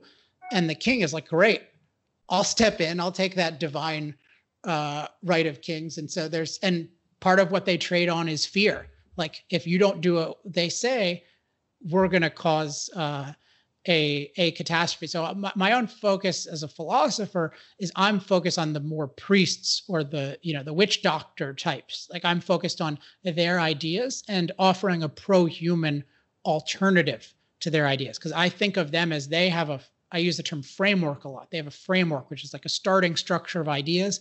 And their two basic ideas are that human impact on nature is immoral, and that human impact on nature is inevitably self-destructive because it disrupts a perfect planet. And so my basic premise is that morality means advancing human flourishing, and that the planet is imperfect and needs to be dramatically transformed and improved. And so that I call that the human flourishing framework. And I think that fundamentally, most people, once they learn the human flourishing framework, it's much more appealing, because you recognize, as you've talked about, that for human beings can live to their highest potential, which includes having a great relationship with the natural world. So you can have it all, versus the anti-impact approach. Not only do humans get harmed, but you're certainly not having any kind of good relationship with nature if you're completely unproductive and disempowered. You get to live in filth and in poverty, which is the natural state of things. So it's really at the core. What is your basic framework for looking at the world? And do you define good as human flourishing, or do you define it as unchanged nature? And do you think of the planet as perfect until we impact it, or imperfect and we need to impact it a lot? That's how I see the core of all of this. Yes, that's a wonderful summary. Perhaps if we could just talk on a few minor topics before. Sure, and I have to leave in about 10 minutes, so okay. I'll be brief in my answers. But these have been really great questions, so I really appreciate many of the leaders, even of hydrocarbon companies, oil, gas, coal. They're very woke and they're very weak. They won't stand up. No, I'm talking seriously. That's funny. Woke and weak. I never heard that. That's a good juxtaposition. They're very they're cowards. They won't stand up for their own companies, their own employees, their own shareholders. But more importantly, they don't even understand what you're talking about, and they won't stand up for humanity. But let's celebrate some. Well, their products, but I think it's true of some, but also they're products of the same, what I would call, knowledge system as everyone else. So the fact that you know how to produce hydrocarbons with efficiency does not mean that you understand why hydrocarbons are good, or how to think about the relationship between human beings and the rest of nature. And the younger you go, the more they've been brought up in this anti-impact framework, where they just think, yeah, it's wrong for us to impact things. We got to minimize our impact. And if we impact things too much, then the whole earth is going to bite us. Like, they're brought up in that religion. And so part of what I don't so much look at it as, oh, you guys, it was so obvious what was true and what you should have said. It's more like, no, but now that I explain it to you, you should be able to see the truth and communicate it to others. And if you think of it as, you should think of it as you're making the world a better and better place to live. And you have a moral obligation, and I think a fiduciary obligation, to say that proudly. And that's unfortunately very rare. Unfortunately, your argument applies to most people, but to people in hydrocarbon companies, many of them actually talk to me, pull me aside and say, keep going, you do a wonderful job. I believe in what you're doing. I know this is crap, but then they'll be outside speaking up.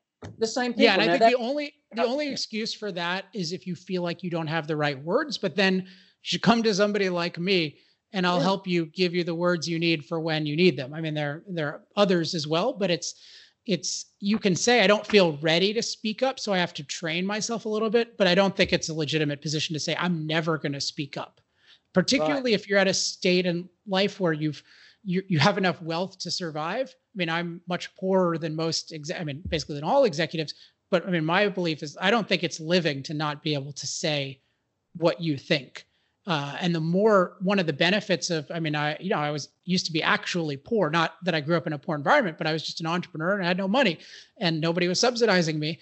And like, even then I would say what I think, but one of the benefits of being more productive and having more money, the biggest benefit is having more control, as you mentioned, like more control over my life, but that includes having more autonomy to say what I think and not to worry about the consequences. Now, if you have like a lot of money, that is an incredible ability that you have that you, for your own happiness, but let alone the benefit of everyone else, you should not squander by being silent when, the world depends on people who know saying what's true, and there's not enough of that.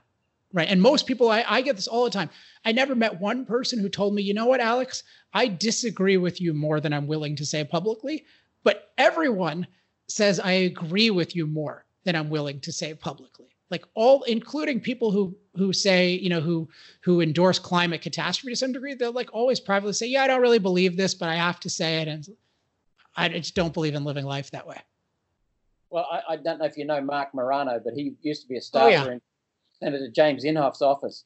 And Senator Inhofe just assumed, and Mark confirmed this, just assumed that this climate stuff was real. And then something triggered him, and he started asking questions and started going into the IPCC materials, and he realized it was rubbish. And he then, instead of going to vote in favor of the cap and trade carbon dioxide tax in the US Congress, he turned the whole Senate against that. And he saved the carbon tax from coming into your country. And if the Americans had been lumbered with that carbon dioxide tax, every country on earth would have had it. And that was what stopped it. So one man, by actually questioning things, standing up, speaking out, and then going and building coalitions to stop that, he actually caused the Democrats to turn as well. And so one man, by telling the truth and by speaking and working, saved the whole planet from a really insidious form of control, which would have not only controlled energy use, it would have controlled the way property is done, property rights. It would have controlled so many things about how we live, our livelihoods. And what I can see in your country is you've had people like Al Gore, Obama, Clinton's, G.W. Bush, basically weak and following this UN parade. In our country, we've had all the prime ministers of recent times. We've had even people like Matt Canavan and Barnaby Joyce, who were strong skeptics in climate. When they get to positions of power, they have to buckle under and start speaking the climate crap and the climate catastrophism. So we see Angus Taylor, our Minister for for Energy in this country, is killing energy, even though he laughs with me at how stupid this climate alarm is.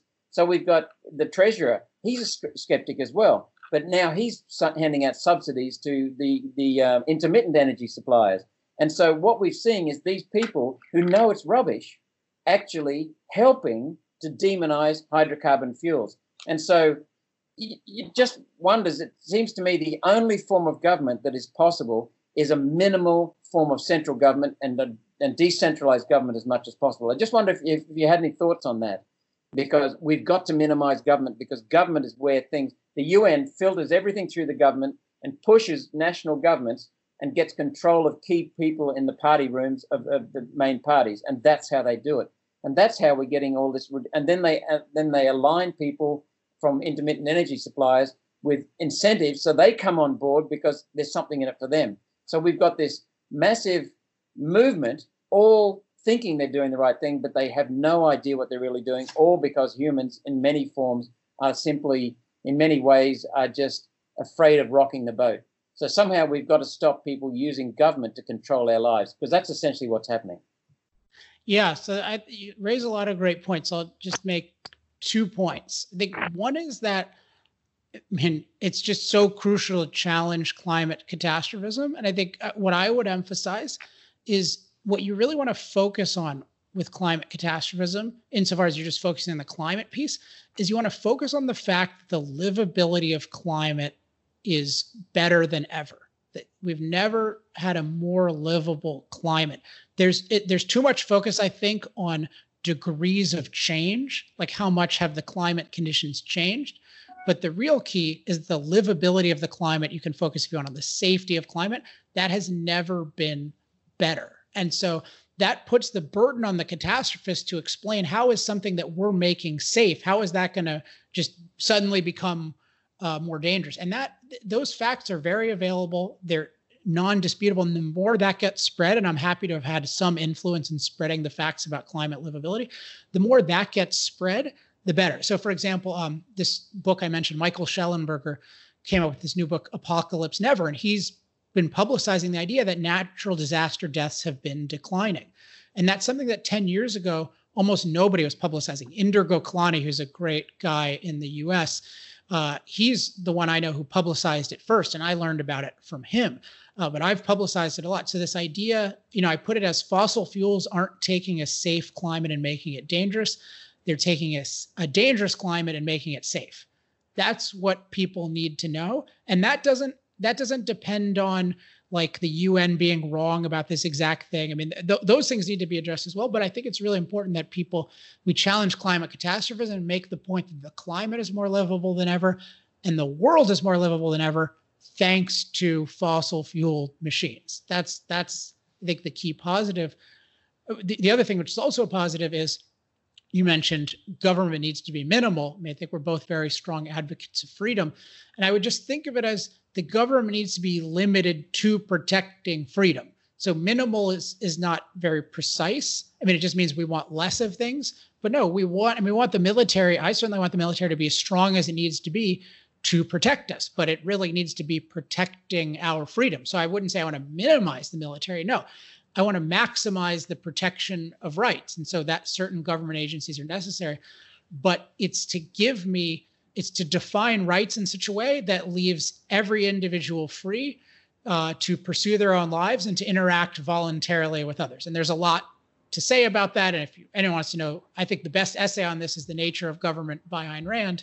But the founding documents of the US have a lot of good stuff on this, but it's even more than fossil fuels, freedom is the fundamental. I mean, fossil fuels are the fundamental, in a sense, they're fundamental to all our productivity.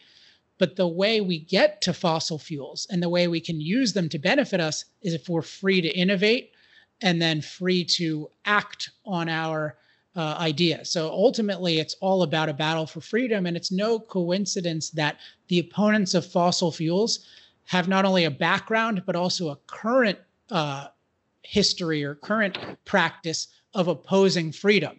There's this idea that, of calling the green movement the watermelon movement, because it's green on the outside and red on the inside, red as in communistic. And there's a lot of truth to that.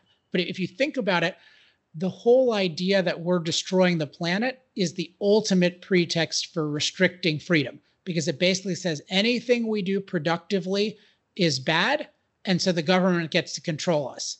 And so the people who hate achievement and productivity, that checks a box for them, because it says it's basically anti-doing anything. And for the people who want control, wow, what could be a greater thing to control than human impact? And for that matter, what could be a greater thing to control than the byproduct of basically every machine in the world, CO2? Like, that is the ultimate control. So it's very important. It's an anti-freedom movement. And when we say we're pro-fossil fuels, what we're really pro is the freedom to use fossil fuels. We don't want to impose fossil fuels on anyone. We don't have a fetish for fossil fuels. We're not being paid by the fossil fuel industry to say this. I give speeches to the industry and I consult with the industry. Like they pay me to give them ideas to use my messaging. And I'm very proud of that. I'm very proud to work with them, but I knew no one in the industry when I came up with my ideas. Nobody's ever paid me to say anything publicly, but yeah, they just need to be recognized as they're doing something really good. But it's all as they're doing something good, because when people are left free, they're the best producers of energy. So fundamentally, it's about freedom, and fossil fuels are a product of freedom. And we only want to use them as long as they're the best choice under freedom. But we want to be pro-nuclear, pro-anything, but anti-forcing us either to use something we don't want to, like solar and wind, or forcing us to not use something we want to, like fossil fuels and nuclear. Okay, I've got two more questions, and then we'll Okay. wrap up. The one question is what some people put to me: well, we're going to run out of hydrocarbon fuels. What then? Well, wouldn't they be happy? Sorry? It's interesting because they always have, right? It was a problem when they thought that fossil fuels were causing cooling, and there's a problem when it's causing warming, and it's a problem when there's too much, and it's a problem when there's not enough. So it should clue you in on it's not really about these problems. There's something they object to, and the thing they object to is billions of people using fossil fuels to impact the planet. It's the energy of it. It's not some specific problem with the fossil fuels. But I mean, that's a legitimate thing for somebody who, particularly if you don't know much about how economies work or anything like that. I mean, there's a lot of angles you can take this from, but one is just, okay, well, if we start to run out, then what happens is the price goes up because supply becomes constrained. And then you look for alternatives, whether it's using them more efficiently or you invest more in nuclear, you accelerate. I mean, this is a standard kind of thing. But as a matter of fact, there's so much raw hydrocarbon material in the earth, and our ability to get at it is ever increasing.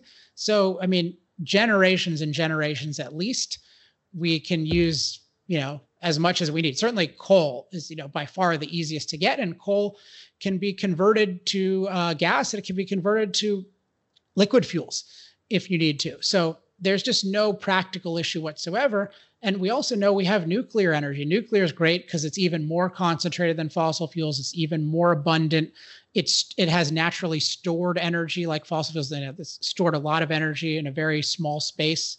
So we already know about that, and we're criminalizing that. There's so much potential there. So there's I have zero worry about running out of energy. I have all of my worries about running out of freedom. If we don't run out of freedom, we don't run out of energy.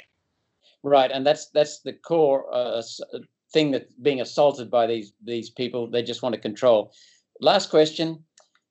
When people talk about caring for our planet, when people talk about caring for humanity, caring for fellow humans, doesn't care ultimately come back to the first step, get the facts? Without getting the facts, we don't know if what we are pushing is actually beneficial or not. So the first step in caring is getting the facts. Isn't that correct? Yeah, it's at least a crucial aspect. And this is, there's a deep moral issue about what's the relationship between intention and effect in morality, and how do you judge things.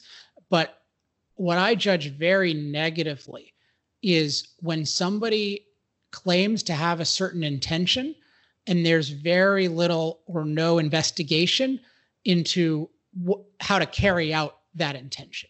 And sometimes even there's not even investigation into what that intention is. So if you say, like, I want to save the planet, wait a second. So do you want to save the planet from human beings? Because that's going to hurt human beings, right? If the planet is saved from us, we can't use it, we can't impact it, then that's going to be bad for us.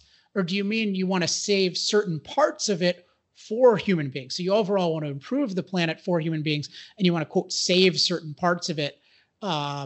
There's a question of why are you the individual one who gets to decide doing the saving versus free people? But you have to be, so it's not just the facts, you have to think about what your actual motive is. And it's really irresponsible to just pick up something from the culture like save the planet and not think through what exactly is my goal. So the first thing I would say is think through always, what exactly is my goal, so that I'm sure it's one that I would actually like to see. Because there's this idea of be careful what you wish for because you might get it.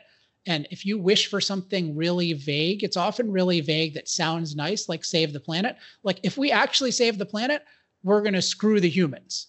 And it's just going to be a very inhospitable planet again. So that's one thing. But the other thing that you're mentioning is, insofar as you have any kind of good goal, to know the means to achieving it, you need to know the facts. So if you say, I want a livable climate, like I don't want to be assaulted by storms and floods and be super vulnerable, well, you have to know the facts about what leads to a livable climate. Livable climate is a combination of two things: the conditions of the climate and humans' adaptability to conditions. And what we find is the thing that matters by far the most is humans' adaptability to conditions. If we're adaptable enough, we can thrive or flourish in any climate. If we're not adaptable, we can't flourish in any climate, right? So then if you learn the facts about that, then your preoccupation becomes human adaptability. And then if you have a concern that, well, the fossil fuels that power the machines that make us adaptable, oh, there's a byproduct and that's going to lead to more CO2, then you have to look into the facts, including, okay, CO2 is a fertilizing gas. It's a warming gas. It's a warming gas that decelerates. Planet's been much warmer. CO2 has been way higher. Life flourished. No possibility of catastrophe. Sea level rise is totally manageable. Like you actually need to look into these things. But unfortunately, people are not taught to be clear about their goals or about learning the facts about the means to get there. So there's this vague idea of save the planet, which in practice is sort of half pro-human, half anti-human, and it's not differentiated what the goal is. And then it's just this accepting, instead of learning facts, accepting this dogma that impact is inevitably self-destructive. And so assuming that if we use fossil fuels and it has any change on the planet, it must be bad, even though the change the energy does to the planet is incredibly good.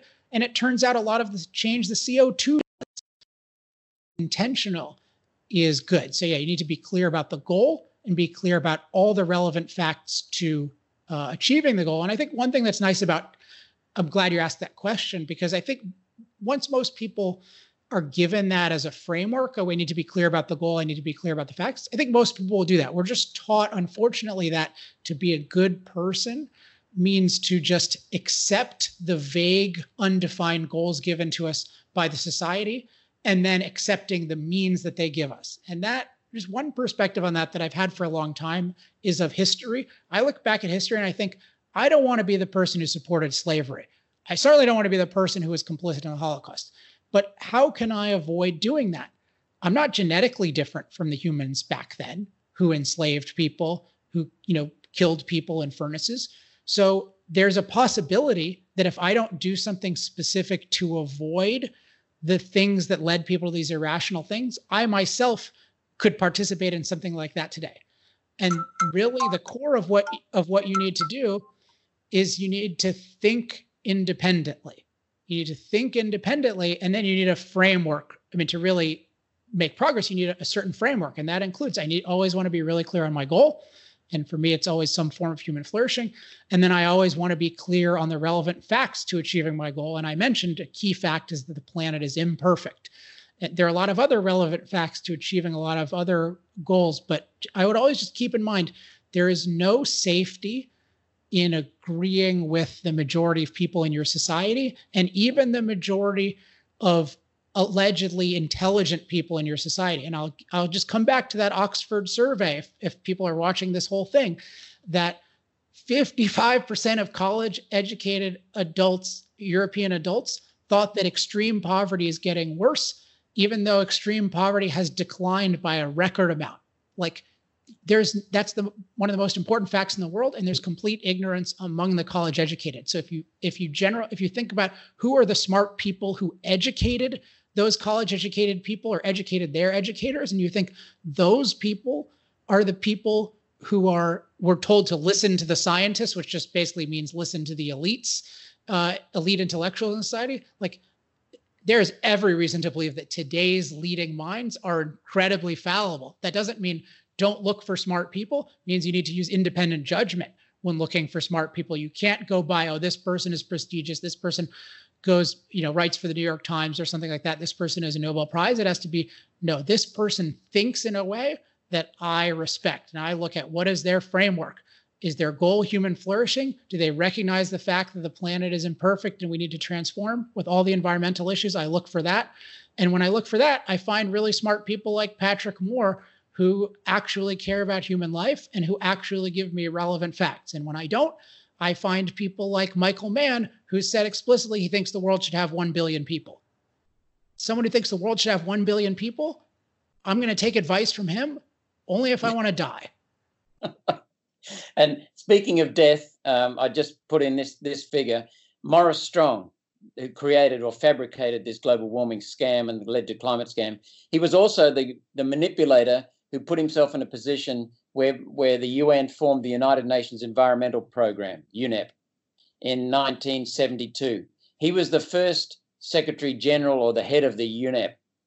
One of the things that UNEP did very early on was they banned the use of DDT.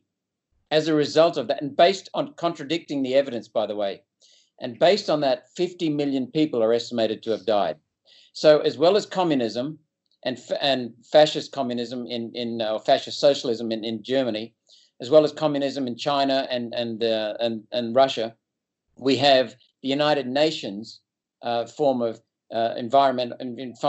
form of genocide, which is killing 50 million people through garbage, absolute garbage, fabricating stuff. And now they're actually harming billions of people, keeping billions of people back on this climate scam and stopping the flourishing of future generations. I mean, this is just absolutely criminal. It is. And the DDT is a good example because it shows that this kind of thing is, I don't know, I haven't looked into the exact numbers, but I mean, the fundamental thing is DDT was this incredible pesticide and an incredible anti-malarial agent. Yes. And really, what's the core of it? Well, DDT had an impact on nature, so it must be immoral and it must be self-destructive. And so I read a book that says that eggshells are thinner, and so I'm going to ban it. What harm could come from that? And no, the harm that could come from that is DDT radically improved nature. It made Correct. It a safer place for human beings. But to see that, you need to be open to the idea that we can improve nature. It goes to the idea the planet is imperfect and it needs to be dramatically transformed and improved to advance human flourishing. So I think what I keep trying to stress is so much of this issue is about our framework or our philosophy coming into that, and that determines how we process the facts. And if you come to it from a human flourishing based framework, then you won't be so surprised how Alex Epstein or Malcolm Roberts can think, I'm proud to be a human, I'm proud to be involved with fossil fuels, because you'll see it makes human life better. What could be better than that? And it clearly does. So I'm going to just quote Thomas Sowell, who's an African-American, who's a philosopher and an economist. And he says, several quotes here, "When I was growing up, we were taught the stories of people whose inventions and scientific discoveries had expanded the lives of millions of other people. Today, students are being taught to admire those who complain, denounce, and demand." He also said, "We are living in an era when sanity is controversial and insanity is just another viewpoint and degeneracy only another lifestyle." The third thing I'm going to quote from him, "One of the sad signs of our times is that we have demonized those who produce, subsidized those who refuse to produce, and canonized those who complain." And Alex, I'm going to hold up this article, "The Moral Case for Fossil Fuels." Where can people get it? The key to winning. Well, I would just say if anyone wants to reach me about anything, you can email me at alex@alexepstein.com. That article is, I really like that. That was written before The Moral Case for Fossil Fuels, the book. So the book you can get on Amazon. Just search Moral Case for Fossil Fuels. I'm not even sure where we have that essay. If you search for that, you can find it. But if anyone is interested in contacting me for whatever reason, I'll respond at some point. alex@alexepstein.com. And I want to congratulate you for your book. I read this book a few years ago. You've had so many positive reviews of the book: Wall Street Journal, Barron's, National Review, Reason, Washington Free Beacon. I'm not trying to sell your book for you, but I think it's such a message that I hope many people buy it, because this is really so clearly written, so simply written, so factual, and yet it's not dry and boring. It is uplifting. It's a wonderful book because it is about humans and restoring a pro-human case for our planet. and a pro-planet position as well. And Alex, I think it's important. I was in the United States. I was living there and working there when Ronald Reagan came to power. And whether Reagan's good or bad, I'm not interested. I happen to like the man and admire him. I saw what he did. But what I really liked about that man was that Americans, they've done so much for the world. Not all of it's good, but they've done so much for the world. And I arrived in America when Jimmy Carter was there, and the chins were on the chest after Watergate and after the Vietnam War and the Iran debacle. And Reagan came in and he just picked the whole country up just by talking common sense and giving people some pats on the back. And he took America, and away America went. And when I saw that, I saw a man who was talented and bright. We know Reagan was. He was demonized for being stupid, but that's because they feared him. But the point I'm getting to is that people flourish when they're in a positive environment. And mate, I just want to thank you. I'm starting to get teary. Thank you, because this is such a groundbreaking book, and it is such a wonderful case to celebrate, because people like you make the world go round, mate. And thank you very, very much for what you've done. Thank you for the clarity of your thought. I have so much respect for your, not just the fact that you think, but the way you think. It's a marvelous, you're a fine example of a human. I'm so proud to be in the same species. Oh, well, thank you. And I think we should just also, again, so I think what both of us are trying to do is we're trying to help people think more clearly about these issues. And part of thinking about them more clearly is also recognizing the heroism of the people who are producing everything that's amazing in our lives. So I think of it as I'm helping that indirectly. I'm giving people the clarity in part to appreciate the people who are productive, and also to appreciate the freedom that allows the productive people to flourish. I really appreciate your comments, and I just want to sort of expand that appreciation to all of the people who are producing this amazing way of life that we have. And one way to think, I like what you said about Reagan, whom I have mixed opinions on, but the spirit thing is great. I mean, if you look at the movies in the 80s, I was born in 1980, so I kind of grew up in the 90s. But if you look at the spirit of the 80s, like Back to the Future, you don't have that spirit in a lot of Ferris Bueller's Day Off. You don't have that spirit in the US. But I think we could get it. I think we could get it back. But I think if we just think about talking to the human race, like, we've done a lot of really good stuff. We've made a really good world, and there's a lot more to improve. But let's move forward and improve it. Let's not at all denounce the core of what makes us good, which is changing the world for the better using fossil fueled machines. Like, let's double down on that. Let's not reject that. Let's be proud of what we've done, and let's aspire to be even better. Life is short, and I'm about to be 40, and I know you're older than 40, but like, I really take it seriously that, like, it's such an opportunity to be alive in this world. And I want to enjoy it as much as I can. And I know that if we have the freedom, particularly in this case, the freedom to use fossil fuels, I know that'll make it possible for a lot more people to enjoy their lives, particularly if they appreciate fossil fuels and they appreciate the world. Because if you don't appreciate the world you live in, even though it's amazing, you'll be miserable, like Greta Thunberg. I don't mean to pick on her, but it's a perfect thing of she's the most fortunate generation in history, but she feels like the worst. And if you feel like a victim and you feel like you live in a malevolent world when you live in the best world, then you can be miserable even with the greatest opportunities. So there's so much imprisonment in the mind. So part of what we can do is not only advance freedom and advance industry's ability to produce these things, but we can advance the appreciation of what industry does in the world we live in. Because if you talk about opportunity and happiness, that's so much of happiness is being appreciative of and even grateful for the world you live in and all the achievement that it's made. And I think a lot of psychology agrees with that. Unfortunately, they often sanction scaring kids with climate catastrophism and condemning the fossil fuel industry and guilt, all of which are psychologically crippling and based on falsehood. So I think we can give people not only the productive ability, the freedom, but also the appreciation of it that's going to allow them to enjoy that, which is really the point of it all. Thanks again to Senator Malcolm Roberts for interviewing me. As I've said, it was my favorite interview that I've ever done. We got to cover just a huge range of things, from the nature of energy to the superiority of fossil fuels to the nature of climate, including CO2, to the history of the planet. And most importantly, in my view, what's the basic framework by which we are thinking about all these issues, and what's the wrong framework that causes people to think about these issues in the wrong way, and then what's the right framework, what I call the Human Flourishing Project, for thinking about things in the right way. So hope you enjoyed that. As always, if you have any questions, comments, love mail, or hate mail, you can email me at alex@alexepstein.com. Sign up for our newsletter at industrialprogress.com to get our weekly Wednesday email and the Energy Clarity course. You can follow me on social media. And also, if you like my work and the work of the Center for Industrial Progress, you can support our research and development efforts and our marketing efforts by becoming an accelerator. Go to industrialprogress.com/accelerator. Hope you enjoyed this bonus episode of Power Hour. I'll be back next week with another great topic and another great guest. Until then, I'm Alex Epstein. This has been Power Hour. Power Hour. Life, liberty, and the pursuit of energy. Power Hour. The antidote to shallow thinking about energy issues.